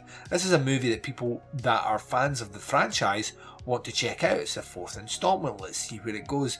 And it's a mockery of it, and I feel like, having watched it today, like, it finished, and I just thought, oh, thank God that, you know, I wasn't like a super fan of this series, and I wasn't aware of these movies when this one came out, because had I seen this at the time and had I spent $25 on it, I would have been so pissed, like so angry that this is what had been given to me. And yeah, I'm with you on this one. I legally don't know where it stands. I mean, if it's released by the same studio, the studio owns the rights to the footage, so you can put it in. But I don't think I think this was put out on maybe a Magnet. Put this one out, and Magnet are certainly not the distributor of the studio behind the first 3 movies. So how there's never been a lawsuit anywhere down the lines here for use of footage and breach of copyright is kind of beyond me. I don't understand. I don't understand how that's happened. No. It's just a shit movie, man. Honestly, even the practical effects at the end where the cop is beside the corpse in the camp, it's just like, what are we doing here? You know what that is? You know what that corpse is? No. That's a superimposed head on top of TC from Part 2. I shit you not. I've seen that movie enough to know the shots. Fucking hell. How? I cannot understand how this happens. What if Friday the 13th Part 5, they could have done the same shit. All you gotta do is recycle parts 1 through 4, have Tommy in the beginning, you know, and then maybe a flashback of what's his name, the ambulance driver and the son getting killed, and then have the reveal at the end. Okay, there's Friday the 13th 5. They would have got their asses sued off. Right? Oh God, of course, yeah, you would have been, yeah. They would have been in. We would still be talking about the infamous litigation case against. Yeah, I don't know. Yeah. It's mind blowing, man. Honestly, and the further the movie went on, the more I was just perplexed as to how it exists. I mean, I don't understand how this exists. I don't understand how anyone thought it was okay to put it out. I don't understand how Magnet, who are generally quite a reputable distributor, would want to have their name associated with it. I've went online, this director here, the only other thing he actually did, with being a producer and an editor and other things, is a Bruce Lee documentary from 1973, and yeah, he did the production footage for the movie, which was spliced in. That is literally it. I don't even know if this guy, I get a feeling that this director didn't actually piece together all the stuff. It looks like someone else did. So yeah, I legitimately don't know. It says a lot when IMDb, the best that they can get for trivia is this movie was never completed. It was compiled of the 30 plus minutes shot and outtakes from the other sequels. That is literally all it says on IMDb. Listen, I'll go a step further. This was released. All the new scenes that are spliced in here, you know, with Allison. There was something that came out in the early 2000s. It was a DVD box set. It was called because I had it. It was called the Sleepaway Camp Survival Kit, and there were DVDs, Part 1, Part 2, Part 3, and then there was a bonus disc, and it says scenes shot for the upcoming movie Sleepaway Camp 4: The Survivor. So those scenes were on the disc. So some poor bastard bought the Sleepaway Camp survival kit, right? Got those extra scenes, and then this came out and bought it and got the same, basically his paid box for set. it again. Yeah. Oh no. It's ridiculous. It's so bad. is. So my next question, last question is, and this one should be interesting, is in the canon of Sleepaway Camp. Where does this one stack up? I mean, what does it commit any cardinal sins? Does it keep in? Is it keeping with the tone of the movies? Does it do anything which is, you know? Well, we can scrap the one where I said that it doesn't do anything good for the franchise, because it doesn't. But yeah, this is the worst one by far. Oh, dude, it doesn't even count. Let me put it to you this way: when I opened my mouth on the group page, here's what if you would have said I'm covering Sleepaway Camp 1, Sleepaway Camp 2, Sleepaway Camp 3, and Return to Sleepaway Camp, I never would have raised my hand from the back of the class and said, "Oh, you forgot Sleepaway Camp 4: The Survivor." I promise you I would not have said that. But you forgot Return to Sleepaway Camp. And yep, I didn't even know it existed. I didn't know Return to Sleepaway Camp existed at all. And they're going to hear about that next. And, there's different... I'm not going to say it's great, but by no means is it anything nearly as putrid of an abomination of a film as this is. I mean, I never would have said anything, Duncan. So... we covered this franchise, episode 15 on Exploding Heads, and there is one film ever that we have like the Hall of Fame, depending on the ratings, if it's 28 points or higher, it's Hall of Fame. And then we had to come up with the opposite when we created something called the Hall of Lame. So this, in over 2 years, this is the only movie that we rated so low as to be in the Hall of Lame. So, I mean, what else can you say? When we covered it on... for our franchise review, I think we talked about it for 5 minutes. We said, yeah, this sucks. It's bullshit. Not even a movie. Move on. 1 out of 10. That was it. Well, that swings us comfortably to the last thing I need to ask you, Dave. As you know fine well, having been a former guest host Under the Stairs, that we do old school Netflix grades here, which is less about the technicalities of how well a movie's actually shot or produced, etc., but it goes more on a feeling. How does a movie make you feel? It's 1, hated it, 2, didn't like it, 3, really liked it, and 1, I can't even do them now, that's how bad this movie is. It's 1, hated it, 2, didn't like it, 3, liked it, 4, really liked it, and 5, loved it. Knowing that you can do 0.5s here, and not that I often put it on the table, but there is a 0 fuck this movie, which has been used twice on my show, and the full time it's existed, and I kind of feel sorry for the movies that got that, because I hadn't seen this one by then, and I kind of feel like the movies that got that are better than this, so that maybe is no longer applicable. What would you give as a grade to Sleepaway Camp for The Survivor? Yeah, okay, now that you give me the permission, because I didn't remember that, but 0, fuck this movie. Yeah, I feel really like... Yeah, I'm with you. 0, fuck this movie. I can't even remember what the 2 movies are that have had that grade, but they are infinitely better than this, and I may have to one day revisit and regrade those movies. Just by comparison, it can't be as bad as this. So I think this is the low point. I think this is the epitome of a fuck this movie, and unless a movie makes me feel or is like this movie, I don't think we could use that grade again. Like I said at the start, you have a couple of fantastic shows. I'm a big fan of what you're doing currently over on Exploding Heads, and it's always a delight to hear you guys shed a bit of light on some movies that people aren't always talking about, not even in podcasts, but just in general conversation over on the ABCs of Hidden Horror. So this is the point of the show that you get to plug your efforts, sir, and let us know what we can look forward to on both of those shows. Okay, well, Exploding Heads, I believe you said this comes out Monday, so... It does indeed. All right, well, we have a big show coming out today, episode 50, which is the top 50 slashers, and it's a show where literally it's about a year in the making between the three of us. three hosts, we watched over 200 slashers between us combined, and to come up with the best possible list that we can come up with, and we each list our top 50 slashers, and it ends up coming in at a whopping 7.5 hours. That's insane, but amazing. It is. I mean, we didn't plan on that. When you sit down to do a show, I figured 4 or 5 hours, but whatever. I mean, so that's coming out today. It's probably the longest show I'll ever be a part of. But you know, we really, really put a lot into it. So I hope people, you know, give it a listen. And ABC's A Hidden Horror, we just come back, and we're back with a vengeance. We're going to be coming out with shows twice a month, as was originally intended.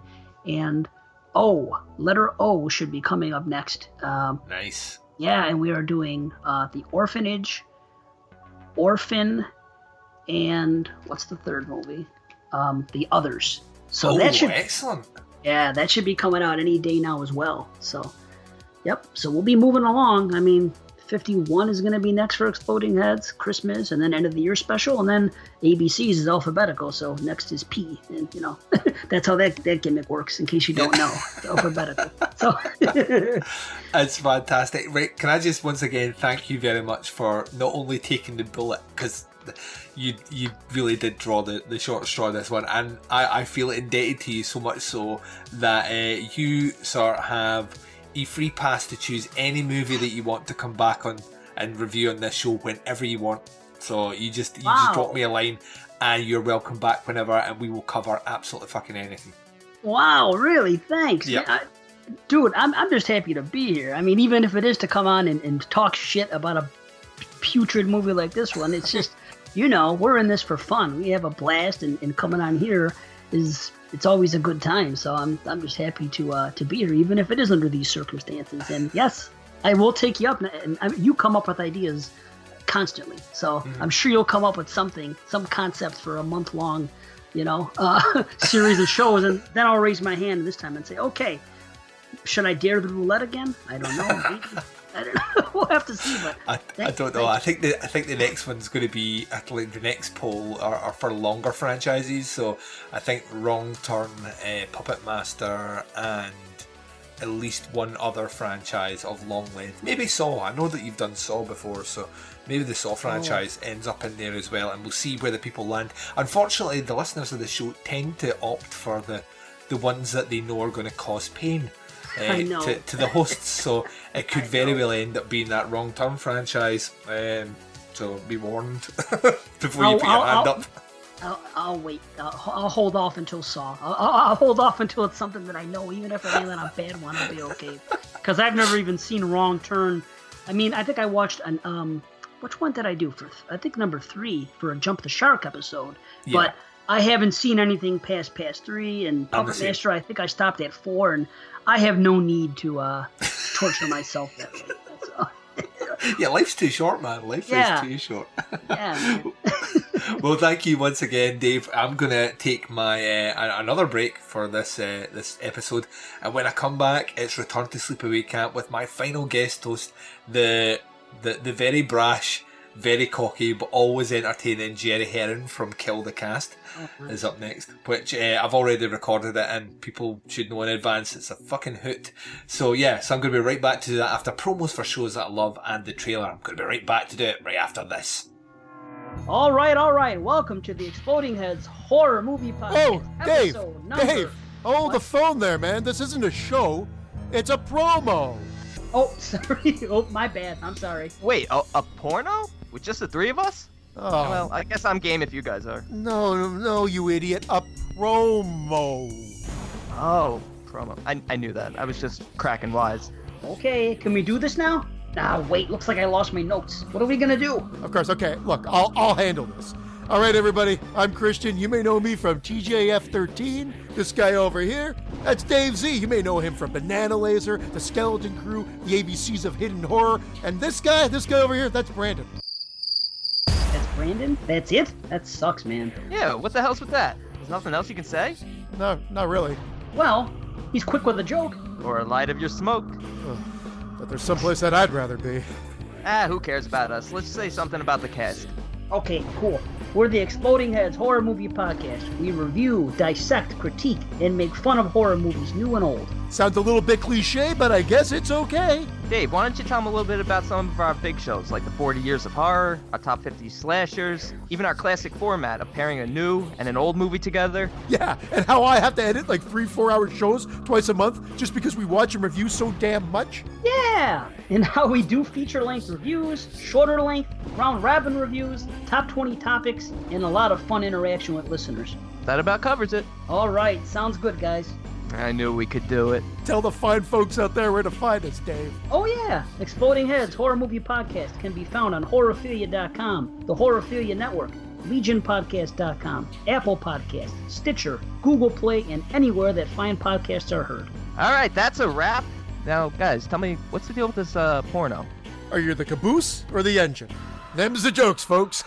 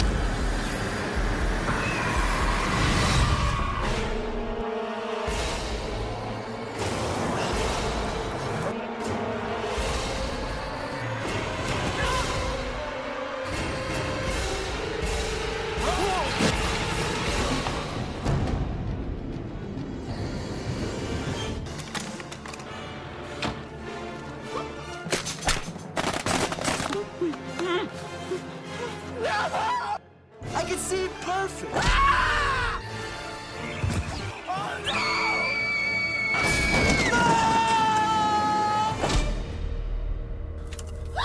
Oh my god! It's starting again.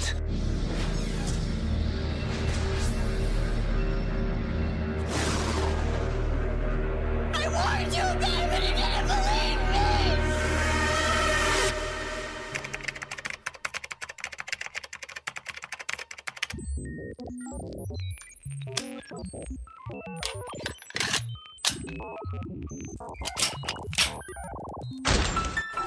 Well, what did we have here? What, are we hanging some mice tonight? And welcome back. So this is the final movie, the last movie in this Sleepaway Camp Russian Roulette franchise retrospective. Now, let's be honest, if you follow me on Facebook, you will know that I did not know this movie existed until the day of the draw. And then I panicked a little bit, and our good friend Dave Z stood up and took the bullet, and ultimately took the bullet big time because he had to do part 4. But Return to Sleepaway Camp was a movie I didn't even know existed. I had not a clue about it at all. And by some stroke of master luck out there, my selected host on Russian Roulette retrospective franchise looking at Sleepaway Camp is in the same boat as me. Now, he is making his debut on the podcast Under the Stairs, and to say that I am excited for this one would be an understatement. I come across this guy's podcast about 6 months ago through the Skeleton Crew. He is one of several shows kind of leading the charge in the wake of the Skeleton Crew over on Horrorphilia Network. But this guy is... I think this might be the hardest bromance podcast crush I've ever had.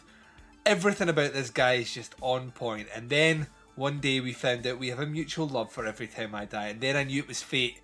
Unfortunately, I'm married. So we're in the middle of a long divorce process. So I can then finally go across to America, marry my guest host, get my green card, and live happily ever after. But until that time happens, allow me to introduce on this show for the first time Jerry Herring from Kill the Cast. Jerry, how you doing, sir? I'm doing great, and I've figured out solutions to this whole marriage thing. Uh-huh. See, y'all can get divorce and still stay together. We can make this like a Manson-like commune.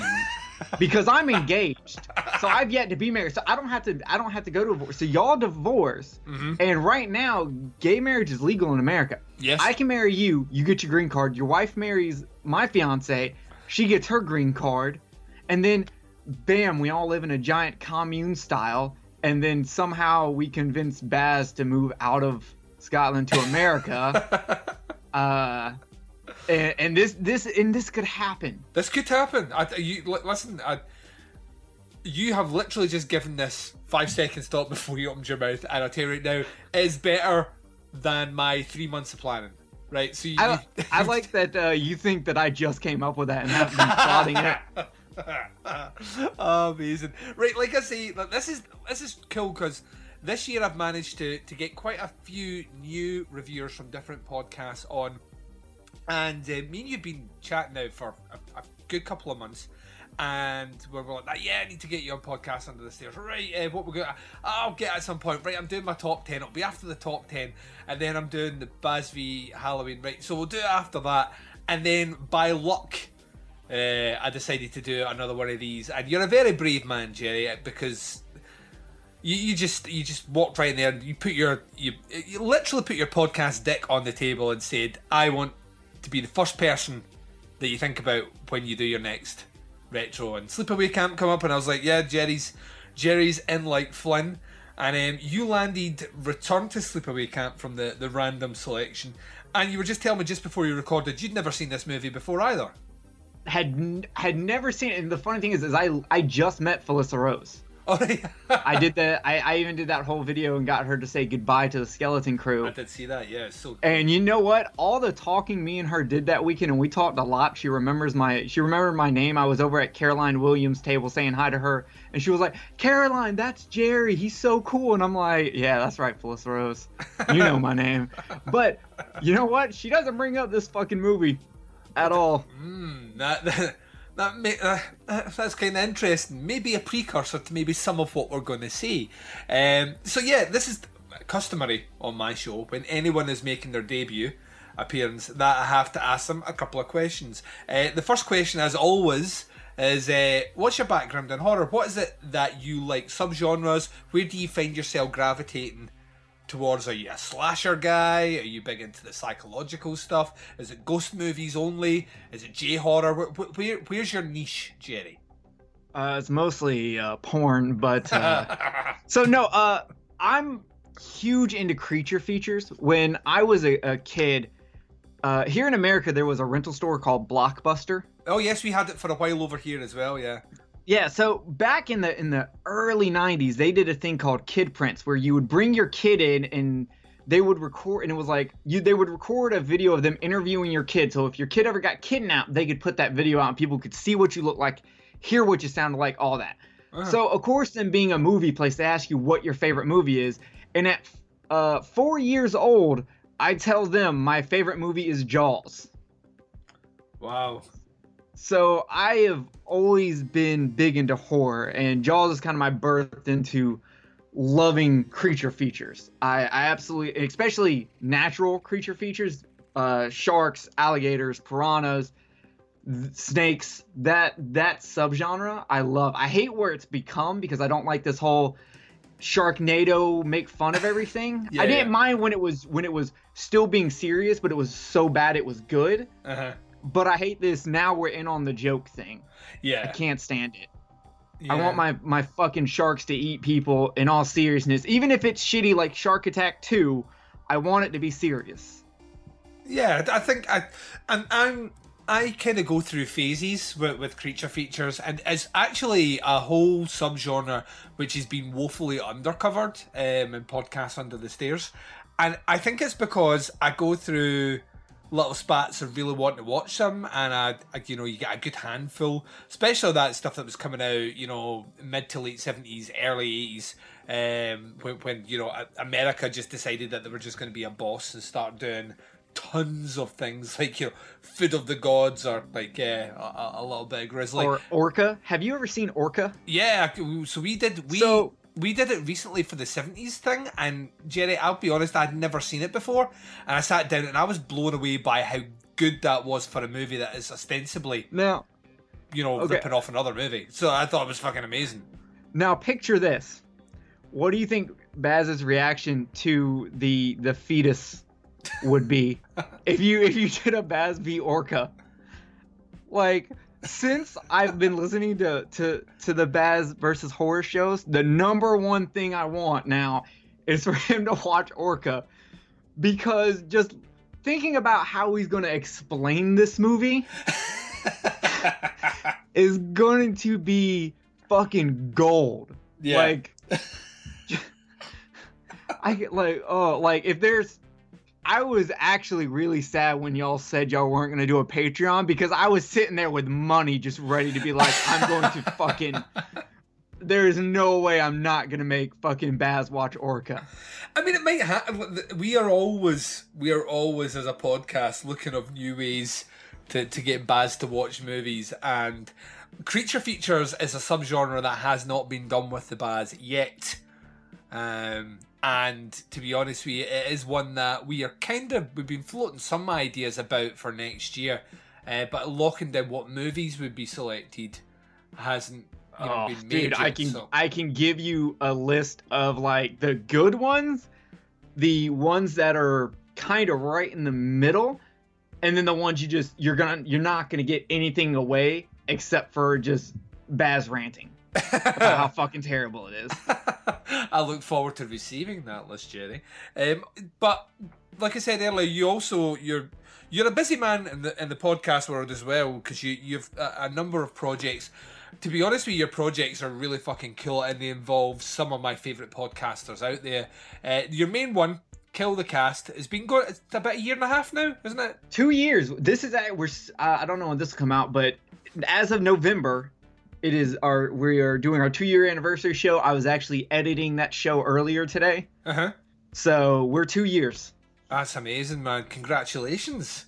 Appreciate it. I'm trying to hit those big spans like y'all and Skeleton Crew. Y'all get those big anniversaries. Yeah, well, you've heard me talk about it before, and we have similar entries in the podcast when it comes to shows like the Skeleton Crew, who had been going, I think, a full year by the time I found them, like in my podcast feed, and that was the inspiration for me to start doing something myself. And it's so cool that you get to interact with other podcasts that have had a similar journey that you've had in terms of coming up. And I think Kill the Cast is fucking wicked. I think you guys have a really cool way of reviewing where it's super fun. I mean some of the one-liners on that show are absolutely amazing. Like how it has me creasing myself at my work. But you've got a great selection of movies. You cover a lot of, very much like myself. You're not like, right, we are a slasher cast that will only do slasher movies. You cover the breadth of stuff, and you do things in a really cool way. And it's one of those shows that by about the second episode of listening to, I was just like, right, yeah, it feels like I'm just listening to my buddies talk. So I love that. But you're also doing some cool other projects as well. One which has been running for quite a while now with Alex Edwards from the Skeleton Crew, which is a Married with Children podcast, which that show made its way over to the UK, not in a big way, mind you, but people know who Al Bundy is and who Peg was and all the rest. Had you always been a fan of that TV show before doing that, or was that an excuse for you to start kind of brushing up on that TV show as you went along? So I was in the middle. I had seen the show as a kid. I know the characters. I can quote some episodes, but I hadn't seen everything. Yeah. Like I'd seen enough to know how things go, but not enough. Like not like Alex. Alex has literally seen everything over and over and over. He is the real life Al Bundy. Like that. Like we'll be talking about something, and he will have a story about him and like his sister Jen doing the exact same shit. So I'm right in the middle as to where like Alex is the expert and JP has seen nothing. Mm-hmm. So I am luckily right in the middle, and no one had done Married with Children. Yeah. Like everyone had done like an episode or maybe like a series overview, but there was no dedicated podcast. And for Kill the Cast, like I don't like to do expected things. So for Christmas, instead of doing Christmas stuff like most podcasts do, I came up with the idea, well, let's do Halloween sitcom episodes for our Christmas show. And we did Married with Children, Roseanne and Martin. And Alex heard the Married with Children and was like, and it like subconsciously kicked something in his brain to make it happen. Mm-hmm. And so he put out a thing, who wants to do this? And I was like, here's my resume. I just did this. Here's my whole, I mean, I've already been talking to Alex. Like we were cool and friends by this time anyway. But after that, it blew up and it worked. Working with Alex is great because I was on like 5 episodes of Skeleton Crew for their last year. Yeah. Because of it. Yeah, it's so cool, man. So cool. I love that guy. I think he's amazing. His work ethic at times is fucking daunting. And yeah, so much cool stuff. And then you find yourself, unfortunately, under the stairs with me looking at Return to Sleepaway Camp, the final movie in this Russian Roulette franchise retrospective. And I'm going to let the listeners in to a little secret. This is the first movie review that I'm recording. So I'm doing this kind of, as we would say in Scotland, arse from elbow in terms of the order. But we've got a bit to do on this one. And we're going to follow the same kind of review style, the same sort of question layout that we've done for all the other reviews thus far in our Russian Roulette retrospective. So let's take the plunge once more into the breach, dear friends. Return to Sleepaway Camp 2008, written and directed by the OG of Sleepaway Camp, Robert Hiltzik. I think that's how you pronounce that name. Probably not, because I am Scottish. This one stars Vincent Pastor, aka Big Pussy. Love me some Sopranos. Michael Gibney, Paul D'Angelo, Jonathan Tiersten is back in here as Ricky Thomas. Isaac Hayes, well, hello children, is Charlie the Chef. Lenny Benito. The names, man, honestly, the names. Other folks are in here. I'm going to skip through quite a lot. There may be or may not be a certain cameo by one Felissa Rose, but we'll get to that later on. Synopsis for this one: Camp Manabe is where kids torment each other, but people soon start turning up dead, which is spot on. That's exactly what happens in this movie. Yeah, neither one of us had seen this before, so let me kick off the conversation to you, Jerry. What did you like about what did you like about Return to Sleepaway Camp? I liked a lot of the kills. Mm-hmm. They actually did do some decent inventive kills. I'm not sure how the killer got around to doing all of those in this short span of time. But he certainly fucking did, and he can skin a fucking body so quick. like as fucking artwork. You see those videos of like top chefs who can just like fucking murder a carrot in 2 seconds? Yeah.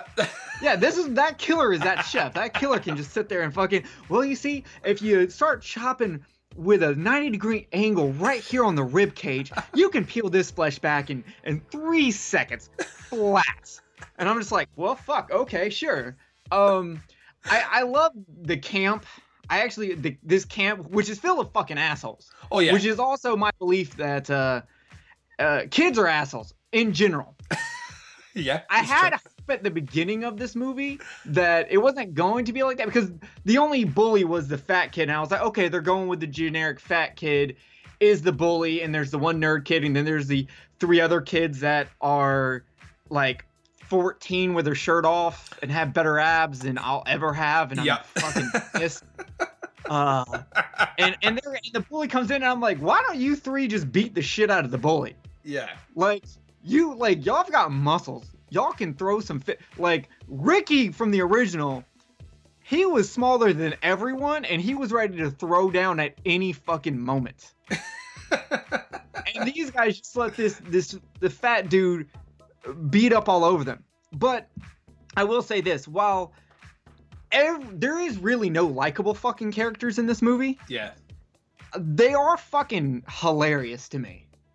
Whether it's them pranking Fat Boy by rolling up cow shit in weed, Yep. Them de-pantsing him, which the de-pantsing scene where they actually undress him behind the stage. Mm-hmm. When he's getting his pants taken off, if that is not the best Jaws ripoff scene I have ever fucking seen, I don't know what is, because it looks just like the chick in the beginning of the movie getting fucking thrown around the water. I was just sitting there like, who sat around and, like, was this on purpose?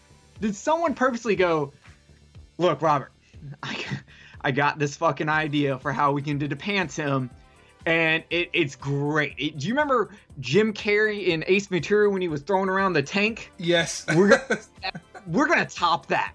It's not Snowflake! Yeah, no water, no fucking sharks, none of that shit. Just underage kids undressing.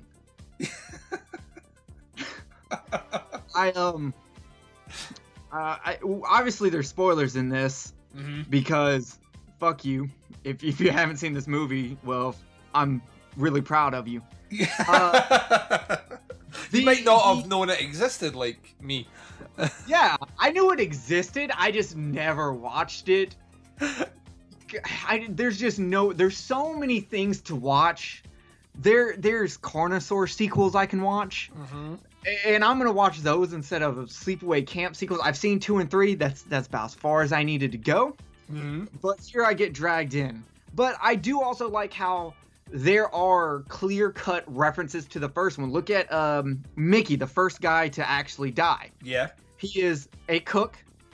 And look at this. The main chef is a black guy, followed by, who's really nice, and his main assistant is a creepy white guy who also tried to corner a girl. Now, not a little tiny girl. He cornered Karen, who is very, very stacked in the top end. So he's not a pedophile. Exactly. Kind of. I don't know how old these kids are. Hard to tell. But that they are the exact same fucking people from the first movie. And then the kill that he gets is boiling grease instead of boiling water. I actually like those throwbacks, and there's a couple of them. You look at when what's his fucking name? He's from Ronnie. Ronnie starts acting like Mel in the first movie, where Mel is convinced that Ricky did it, and here Ronnie is convinced that this chick Petey did it, who after that scene just disappears from the movie. She never shows back up. You never fucking see her. I was like, we're not gonna go anywhere with that? Really? Like, she's like the only good person in this whole camp. She gets accused of being a bad person and then just fucking gone. Fucking weird. Yeah, she's like, I'm done. How dare you? I like how they show that the kid this kid Alan, who has problems, who's a bully, who's also getting bullied.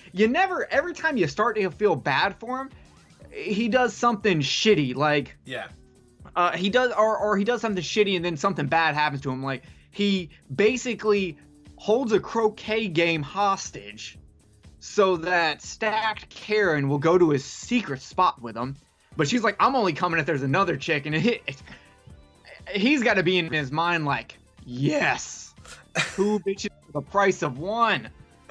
And so right after he does this douchebag thing, he goes out in the woods, and I'm already pissed at him. And I'm just like, I fucking hope CJ Graham is in this woods, or Graham from Friday is in this woods, so you get fucking killed. But instead, he gets just destroyed by paintballs.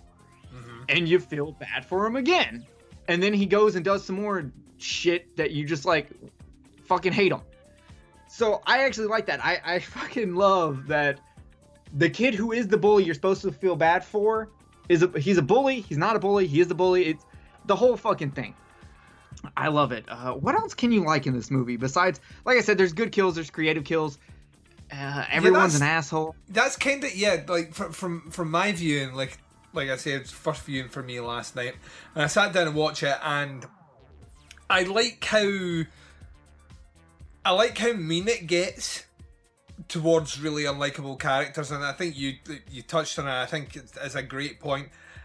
this movie really goes out its way for you to not like these kids, you know, like at all. There's none of them at all are what I would call particularly nice people, and you know, once the movie gets its groove going of the kills, you know, it's quick to the point that you're right. How our killer gets from one place killing one person to the other as quick is a bit Jason Voorhees-esque, but you know, it's a slasher movie. We can roll with that. And some of the dialogue at times did make the juvenile part of me did have a chuckle at some of the kind of dialogue between some of the kids, which I thought, or even some of the adults, like when the sheriff goes to see Ricky, and Ricky's like, "Knock yourself out, deputy dog," and I'm like, "Really? Yeah." You fucking blonde hair construction worker, you look like a fucking shitty knockoff version of the Village People. You're just gonna drop deputy dog like that? It's so weird as well, because like when you think about this, they don't, I don't think, implicitly pin down exactly when the date of this movie is, but there's a couple of things about the movie that kind of stuck out to me. Is one, it feels very Trauma-esque. Yeah, I mean, to me, this could fit comfortably in a Trauma back catalogue, just in the way it's scripted and it's shot. If Trauma had made family films, like their version of family films, it would be this, because there's no nudity. Yes. There's no huge over sexualization. Mm-hmm. Like they don't, like, that's the one thing I was actually impressed. They really don't try to put a lot of sexualization on these kids. There's no kids trying to really feel each other up like you had in the first movie or anything like that. There's a panty raid, there's reference to like spin the bottle and calling a kid blowjob, but there's no over sexualization in this movie, which I was actually kind of thrown off, because even the one adult couple of the British guy and his chick, her name was Lynn. I think his name was Randy. Randy and Lynn, like, that's about the biggest sexual part of this whole movie, which gives a whole new meaning to hang 'em high, boys. Yeah.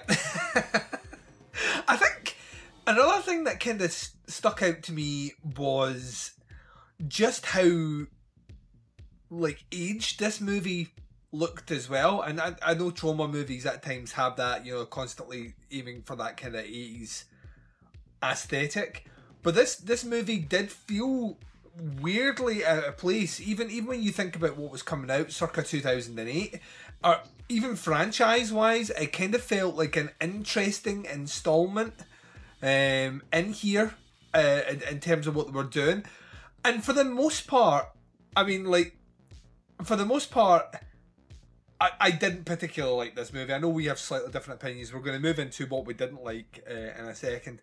I would be hard pushed to say that I would ever recommend this movie to anyone, unless you were a completist and you'd started watching your sleepaway camp movies. Then you kind of have to. But I'd be hard pushed to say that I really liked it. That's not to say that it isn't without some charms, and I think we've kind of touched on them. But let's turn that attention, Jerry, to what did not work in Return to Sleepaway Camp. What do you think kind of let the movie down?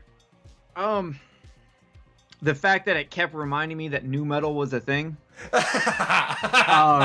All the fucking guys are dressed in one of two ways. All these like main group of cool bully kids either 100% look like they are about to start quoting "You can't see California without Marlon Brando's eyes" to you, or hell yes, their parents take them to Abercrombie and Finch. How dare you suggest that they shop at Old Navy? That is what you get in this fucking movie. Even there's two black girls in this movie. One of them is a bigger one. They go out of their way to like make her be ghetto light. Mm-hmm. She's wearing the like fucking full like fucking FUBU fucking suits that are like weird not like furry, but not like fur. Do you know what I'm talking about here? Like the shit she was wearing in the cabin right before she died. Yes, I do indeed. Yeah. Yeah, I don't know how to describe it, but that was like super fucking popular in like 2004 or something, which I guess was still popular in 2008 when they made this. I don't remember because of drugs, but nonetheless, I just don't get how, like, even for a slasher movie, this character fucking gets around and sets up traps fast at the end of this movie. Like, there's when Randy and Lynn die, this killer was literally right before that scene, the girls leave the cabin to go get ice cream, and the killer steps in, that classic foot shot, to be like, he was in the room the whole time, and it's like, where the fuck was he hiding? It's not like it's not like they fully got out. There was like 30 seconds and then it appeared. By the time his foot hit the floor, you could still see them. Mm-hmm. The door wasn't even fucking closed. And so I'm assuming it's then that he went ahead and set up all the nails under the bed, then had to go to the pumping house, which they had to take a Jeep to get to. Yeah. And I guess he fucking ran like Uwe Bolt to the fucking pump house, had rope, and had already made a tiny dick noose out of fishing line. Tied the fishing line to the fucking Jeep, pulled down barbed wire, went and set that barbed wire up on trees, I don't know, 400 feet away or some shit, and then came back, went and waited for her to walk away, and she has not been gone long enough for this to fucking, any of this to actually happen. Lynn finally walks away. He uses rope to tie, because he uses rope for fucking everything. Mm-hmm. Ties the person up and drops the noose down from the fucking tree. Ties him up, climbs up the tree, drops the noose down, has the lasso ability of the last fucking John Wayne cowboy smoking Marlboro Red you've ever seen, lassos the dick, lets it go, runs, and then I guess just leaves, runs all the way back to the camp, hangs out in the, I can't remember if he does the fucking broomstick through the hole first, or if he does the jumping on the bed first, but I think it's the broomstick. I think you're right. I think so. He goes under this fucking place and has a broomstick. I'm gonna give him the shadow of doubt. He sharpened this broomstick a day ago or something and had this already down there. He had this set. He knew what he was doing. Mm-hmm. And he shoots the shit up and misses and fucks up someone's porno magazine, which, by the way, dick move. As a teenager, it's very hard to get porno magazines back then. So, wow, you're an asshole. And another kid comes in covered in panties, and he's like, no, you gotta look in this hole. There's a glory hole down here. And even though a sharp stick that I've already looked down there and clarified is there tried to stab me, let's keep looking in this fucking hole. So he finally gets stabbed, and he runs around all fucking dumb until he hits a fucking wall, because I guess he forgot how to see out of the other eye, and fully kills himself. Effect actually looked good. I liked it. I'll give him that. But then the killer runs all the way back to the girls' cabin, climbs up there, and this is when you go, there's no way it's fucking Alan. I didn't think it was Alan to begin with. Yeah. But there's no way that fat fuck climbed all the way up to the top of this fucking cabin. At all. Goes all the way up there, and then waits for her to come in, then jumps fucking down. Okay. And then runs all the way out there to skin the other little boy.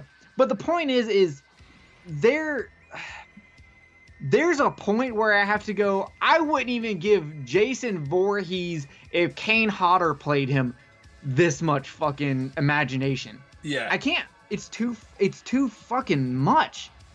Like, yeah. It's insane. It is insane. It is insane when you start mapping it out.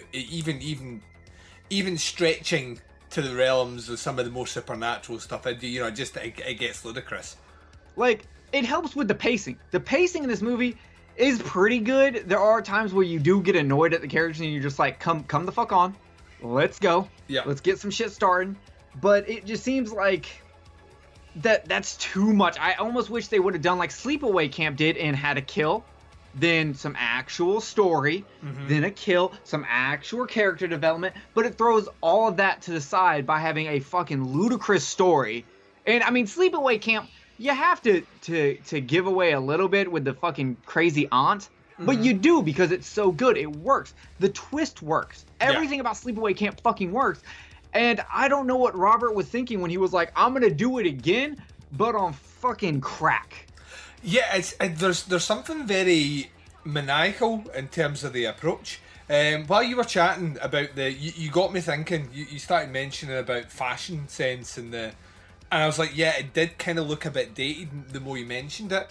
And I remember I had heard a rumour when I announced that I'd never heard of this movie before, so I very quickly jumped to confirm it. And yeah, this movie was shot in 2003. And then see, there you go. Fucking. So that makes sense then when you're thinking about kind of the new metal fashion, specifically what that chick was wearing. That'd be circa that time, late 90s, early 2000s. So yeah, that makes sense. Does not make sense in 2008. Because by then we'd moved on. So yeah, totally. That totally makes sense. Yeah, and then the other thing, I remember reading about how, like, one of the reasons it took so long is because they weren't satisfied with the CG. Yeah. And I'm like, but I don't feel like there was tons of CG in this movie. I didn't notice a lot. But besides the weed getting set on fire, which I have to say, I love that they put the drugs are for idiots on his fucking mouth sticker. That was actually pretty funny. But besides that, was that really the only fucking scene you were worried about? Because the CGI for that, that was bad. But I wouldn't have postponed the movie for 6 fucking years just for that. It's not really all that fucking called for. The fire doesn't look right though. The fire doesn't look right. I don't know. I feel like this kid should just burn a little bit better. And it's like, yeah, but that's gonna take another 2 years. I don't give a shit. Better fire. Like, fuck you. It's just unneeded. Yeah, it's weird. So yeah, I think if we're pointing out things that don't necessarily work here, I think that's the big one. I think to me is just it stretches the like if we're looking at the. And we'll come back to how it fits in terms of the canon. This takes a huge monumental step into territory that doesn't really make sense. I also think at times it's, whilst the juvenile part of me does find certain bits in this movie funny, I also think at times the movie is trying too hard to be funny, and some of it goes from being, oh, this is actually quite a funny scene, no, that's quite funny what those kids just said, to this is kind of cringy. It makes me cringe a little bit to hear certain characters say certain things. Or certain actors, in this one performing the way they do. Like, I don't understand why the guy, Vincent Pastor, Big Pussy from The Sopranos, is in this movie. It feels like a weird bit of casting, like a really strange bit of casting. And he's not really doing something that, he's not particularly funny in the movie. He's once again another character that's kind of instantly dislikable, and there's a couple of them in there where I think they're maybe being put in here to deliver some sort of comedic lines, but they just fall flat, and I think that slows the pacing down as well, like you were saying. You get like these bursts of energy in the movie, and it's like we're going to try and be funny, and the dialogue at times is so tawdry that you end up kind of, I'll check the watch, or what's happening on my phone, right? All right, we've got another death now, right? I'm invested again. So I feel those elements were handled kind of poorly, and I also feel just in general, I think this guy, without knowing too much about his pedigree, I know that obviously he started off, he did the original stuff, and then he closes out this movie as writer and director. I kind of feel like he's almost cursed to live in the shadow of the movie he created, Sleepaway Camp. And you're right, it kind of feels like he's like that, I'm going to remake this movie, and in some fashion. but just without all the stuff that made that original movie so impactful. It just kind of feels like even the Felissa Rose cameo, you know, reveal in this movie, which as a fan of like those first, you know, of that first movie in particular, I'm like, fuck yeah, Felissa Rose, this is awesome. But by this point, I'm like, right, okay, kinda. But like, here's the thing. Fucking Ricky says that he goes and sees her every couple of weeks. Yeah. And so I guess it's been a couple of weeks since he went to go see her. Yeah. But after the cops would have shown up, yet I don't know. I feel like he would have, I don't know, maybe went and double checked on his sister. If cops show up to me to tell me, hey, you remember your sister / brother / cousin who killed a bunch of fucking people, you know, all naked with the dick and all? There's people thinking maybe that person is out and killing people again. Yeah, it seems weird, and then the fact that he says, you know, he's been seeing her all the time, but everyone seems to know this Sheriff Jerry, like, well, oh, it's Sheriff Jerry. So like when he's not up visiting her, you know, she's Sheriff Jerry down at the camp. Is that how? Holy shit! I never. Okay. You have a point there. Everyone knows who Sheriff Jerry is, but if you watch the after credit scene where it explains, because like when the credits were rolling, I was like, okay, how the fuck did she escape and impersonate a sheriff that everyone fucking knew? Yeah. But I was writing that in my notes during the credits, and then it shows the after credit scenes, and I just go, oh, okay, I accept it. But with what you're saying, the person she killed is like no one. A foot and a fucking half taller than her, does not have a fucking beard, does not use a fucking robot voice or anything fucking like that, and yet everyone's acting like they know this Jerry. Yeah. But this Jerry looks nothing like the officer she fucking killed. And multiple times they say they're calling the police station. Yep. Why did the police never actually, like, you know, even the fucking the ambulance person was like, hey, we're almost done here.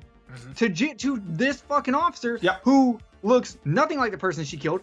That person talks clearly without fucking needing, never obviously had fucking throat cancer. What the fuck, man? That doesn't even... It doesn't make sense. It's like one of these weird details where I'm like that. I think you could have got Angela somewhere else in this movie as something else and it would have been possible. Or does she even need to be like someone that's walking around this camp? Can't she just be someone that's out in the woods that's coming in and picking them off? It's a strange element to add to this movie. And like you say, like very early on in the kills, it's evident it's not Alan. And there's a character that clearly looks like a woman in drag, dressed like a man. Yeah, that beard's not fooling anyone. That beard's terrible. So I'm like that, where it's obviously the beard robot. The beard woman robot over there is our killer. And like I say, I'd never seen this movie before, but the first time that character's introduced, I was like, right, you're the killer. And if I was to take a guess, I would say you're probably... Because I knew, like, I hadn't seen the movie, but I knew Felissa Rose had a cameo. So I was like, right, you're Felissa Rose. So, yeah, I don't think that works. And, like even a little bit. And I think, it's one of a couple of things which, to me, are just really unfortunate, because I think with a bit more time, a bit better script, a bit of a better story, to be honest with you, I think, you could tie up these things. You can still have the goofiness, you can still have the kind of over-the-top campiness of the movie, you can still have those really cool kills, maybe tone back some of the logistics of it, and have like an interesting twist in this movie to make it, it would make it light years better than what ultimately you're ending up with. Yeah, like, if you're so afraid of living in the shadow of your former movie that you think the only thing you can do is make another movie in that franchise, why would you go the shitty discount version of it? Had I been him, this would have been my sequel. Yeah. I would have made a sequel. I would have pulled a Rob Zombie. Yeah. And I would have went through Angela getting taken to a fucking hospital, us finding out more about the backstory, us finding out things from her point of view, Ricky coming and seeing her over the fucking years, and then, you know, have that be like half the movie where it's a serious psychological film, and then the other half, have her find a way to escape, have her somehow get back to where Camp Arawak was, you know, do the Friday the 13th where they've reopened the camp and all that shit, and have fucking Ricky, you know, who's been haunted by all of this and who feels so responsible for all of this, come back to try and stop her. And, you know, do, like, so you can play in the cliches that your genre has brought up, but put a new spin on it, because I would have respected you so much more for doing a more serious movie that still relied on cliches than what you did here with fucking someone getting almost beat to death by a croquet mallet. No one in the history of the fucking world has ever been beat to almost death with a croquet mallet. Never. This never fucking happened. I don't give it. First of all, no fucking. You know when I used to play croquet? When I was at my fucking granny's house and I was fucking 7. Not at fucking camp. At camp, I'm playing football or frisbee, or I'm getting kicked off the dock because I'm a guy that's not in a bathing suit, and you have to wear a bathing suit to be on the dock, but that doesn't apply to the females. It only applies if you're a fat white kid. So get the fuck off the dock. There's other shit I'm doing besides playing fucking croquet. I don't even know what the rules of croquet are. You hit the ball through the fucking giant staples, but after that, I've got no fucking idea at all. I don't know what the point system is. I don't know if there's specific layouts to these staples. I don't know, and I damn sure do not believe a single fucking person who is in puberty at a summer camp is playing croquet. Yeah, I'm with you. I'm with you 100%. So let's swing it round then. Last question to touch on here is, in the canon of Sleepaway Camp movies, where does this stack up? Is this true to the originals, or has it made so many missteps that were pointed out here that it really kind of shits the bed? What do you feel?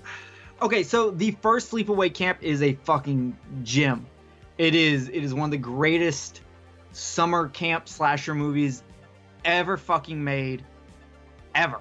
Yeah. I love that movie. I adore it. I can't get enough of that fucking movie. I'm about to pull a Jamie Sammons and be like, I like it. Sleepaway Camp 2 and 3 kind of take out all seriousness now, and it's just a popcorn slasher film. You just watch it because they're goofy as fuck. And it's great. And honestly, and it goes Sleepaway Camp 1, Sleepaway Camp 2, Sleepaway Camp 3. I have never seen this half-finished whatever the fuck it is that Sleepaway Camp 4 The Survivor or any of that shit. I've never watched it. I've never looked into it. I know jack shit about it except for someone tried to make a Sleepaway Camp and it didn't happen. Yeah. So I really can't judge that one. So then I had to go straight to Return to Sleepaway Camp. And yeah, it's dead last. It tried to be serious like the first film. But it failed. And so the second and third film get to beat it because it knows it's goofy. It knows what it's doing. It's there just to have a good time. I don't think this is a like god-awful movie. I've seen much fucking worse movies that have bigger budgets, smaller budgets, all over the place. The pacing for this movie is something. While you and I have a huge problem with how the killer works in this movie, it actually greatly helps the pacing. Yeah, oh, definitely. Definitely. Which I think is the saving grace here, is that this movie is, barely an hour and a half? Yeah, if that, yeah. Yeah, so it's not going to take it's an hour and 26 minutes. It doesn't going to take a lot of time. You're not going to, after you watch it, be like, I've wasted my life. But you are going to be like, okay, that was kind of... I'm glad Felissa Rose got a paycheck. Yeah. That's out of 10, that's my rating for this movie. Felissa Rose got a paycheck. And I'm really excited about that. This is definitely dead last in the series. I don't know about part whatever the fuck it is Part because 4. Part 4. Can you even get a part 4 if you're not a whole movie? I don't know. I think I think this is. I'll wait until your version with Dave Z, which I'm sorry, Dave Z. I'm assuming you and I got the shitty end of the stick here. I don't know who got it worse, but I feel like you did.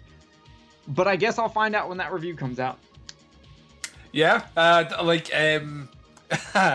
Dave took the bullet. He took that golden bullet, that shitty golden bullet. Yeah, I'm with you. I think in terms of. It's not the worst movie I've ever seen. I have certainly seen other movies which are, you know, in the same realms as this that do a lot more things poorly.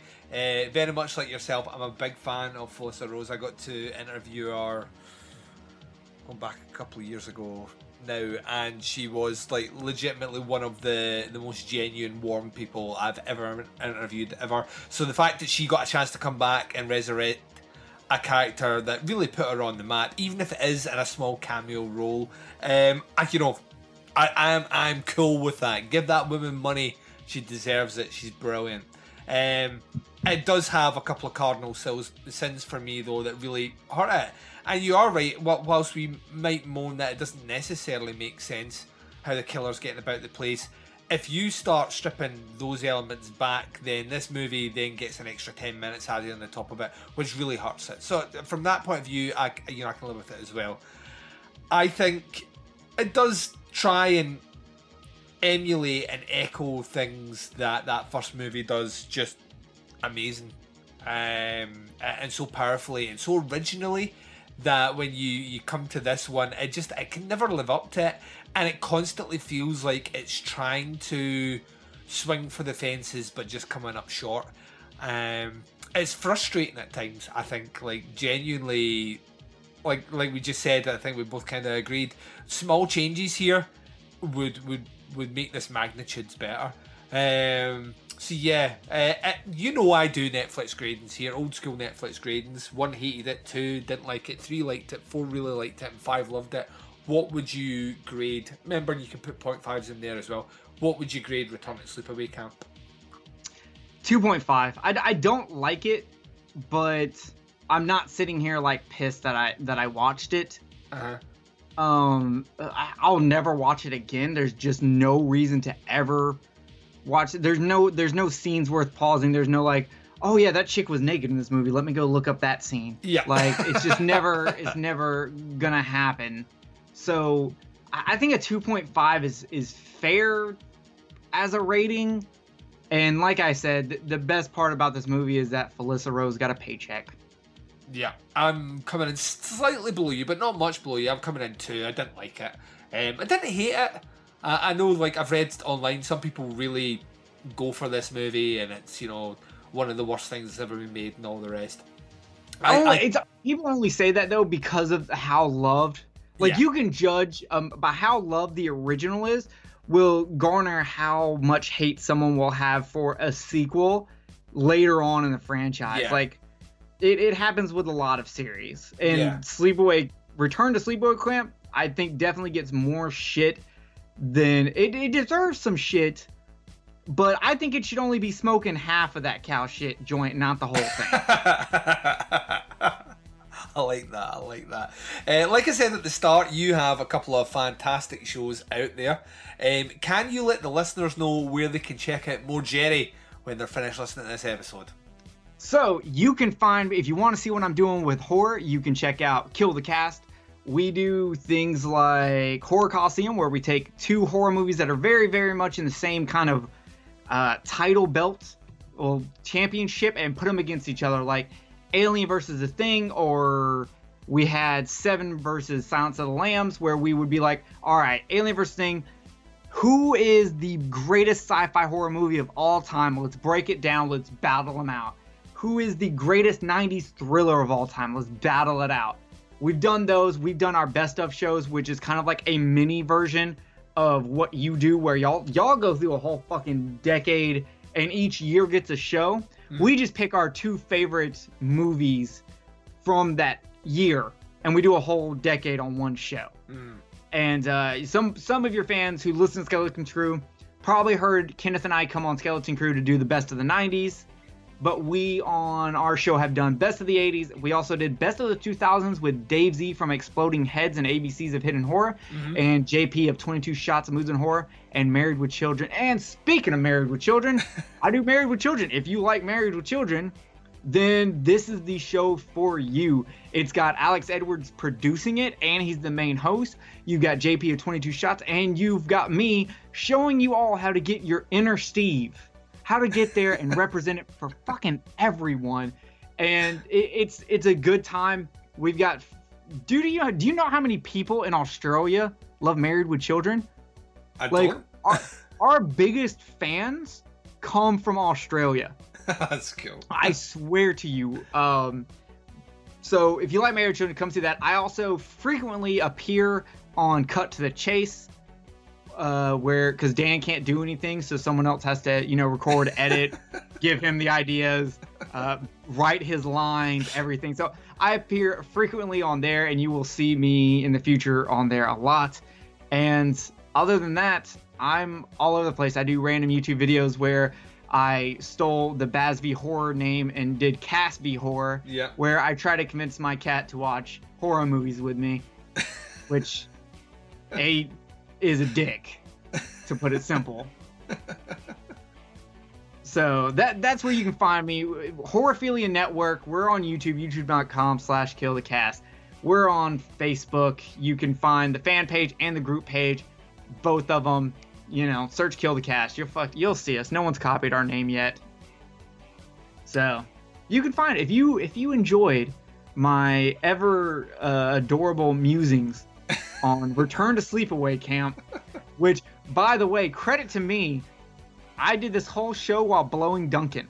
And I don't know how many people have can pull that off. No one. It's the first time it's ever happened. I fucking did it, though. I'm in love.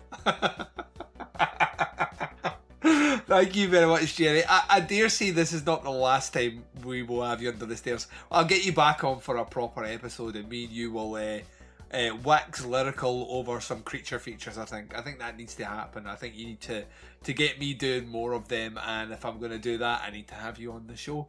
Right. I am going to take my last break, though. When I return, I'm closing out this show.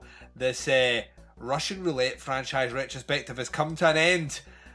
All that and more, closing it out right after this.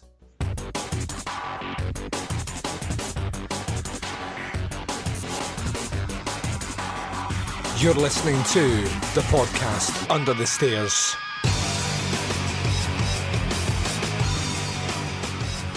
And you've been listening to the podcast Under the Stairs. This has been episode 126, the concluding part of our Russian Roulette franchise retrospective, looking at the Sleepaway Camp franchise. I can now order them from favourite to least favourite. This should be no surprise to anyone. My favourite is part 1.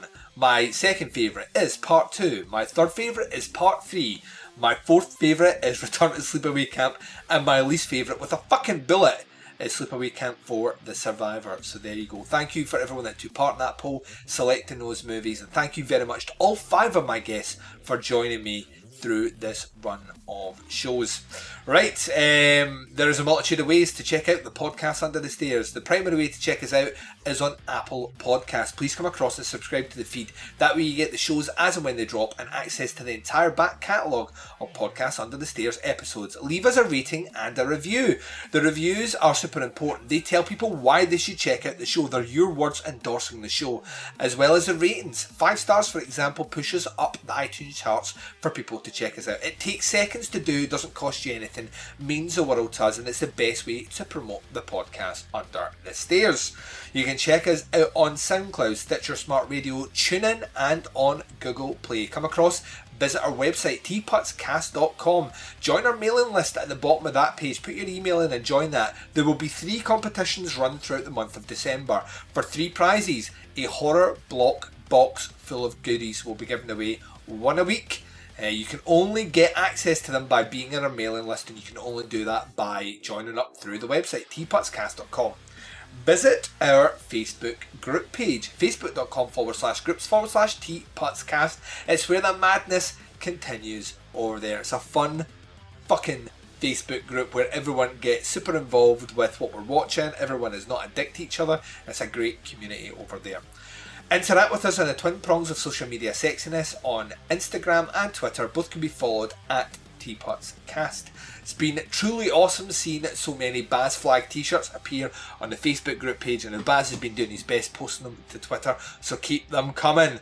I'm looking at you, Liam. Far too many clothes in that photo. Far too many clothes, sir. Lose them. Drop your drawers. I don't know where I was going with that, and that sounded far seedier than I hoped it was going to come out. But you know what I mean. Just whip your dick out. That's all I'm saying. Just pull it out for us. So yeah, there we go. That's another episode in the bag. You're getting another one this week. Shaflanagans is dropping on Thursday, so get yourself ready for 3 3/4 of awesome hours entertainment. But wherever you are, whatever the time zone is, and whatever you're up to in this big bad world of us, please take care of yourselves out there. This is Duncan McLeish broadcasting live from under the stairs, and I'm signing off.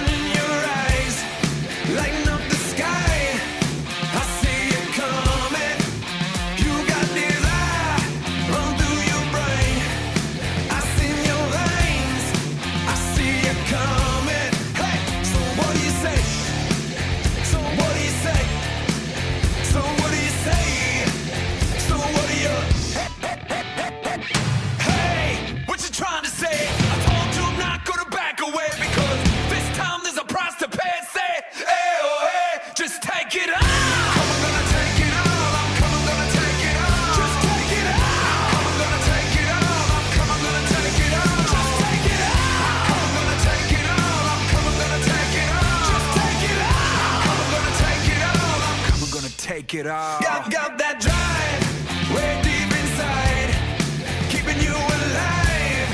It's all or nothing. There ain't no shine, just playing the game. No pain and no gain, just rise above it. Hey, so what do you say? So what do you say? So what do you say? So what do you? Hey, what you trying to say?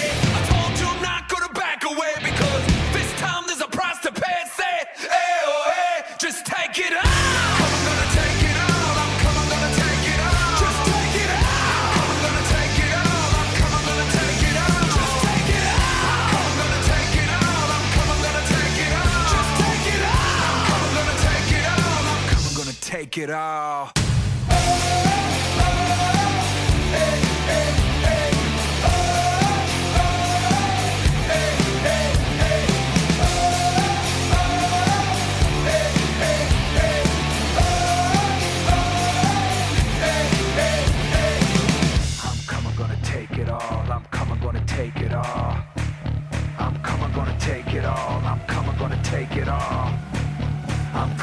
Take it all, I'm coming, gonna take it all.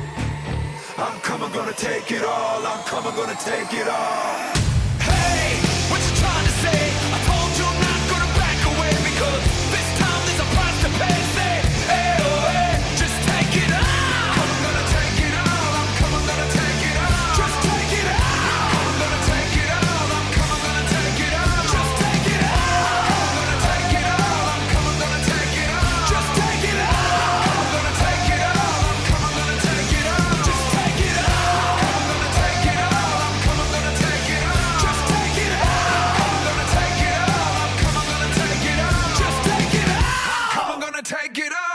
I'm gonna take it all.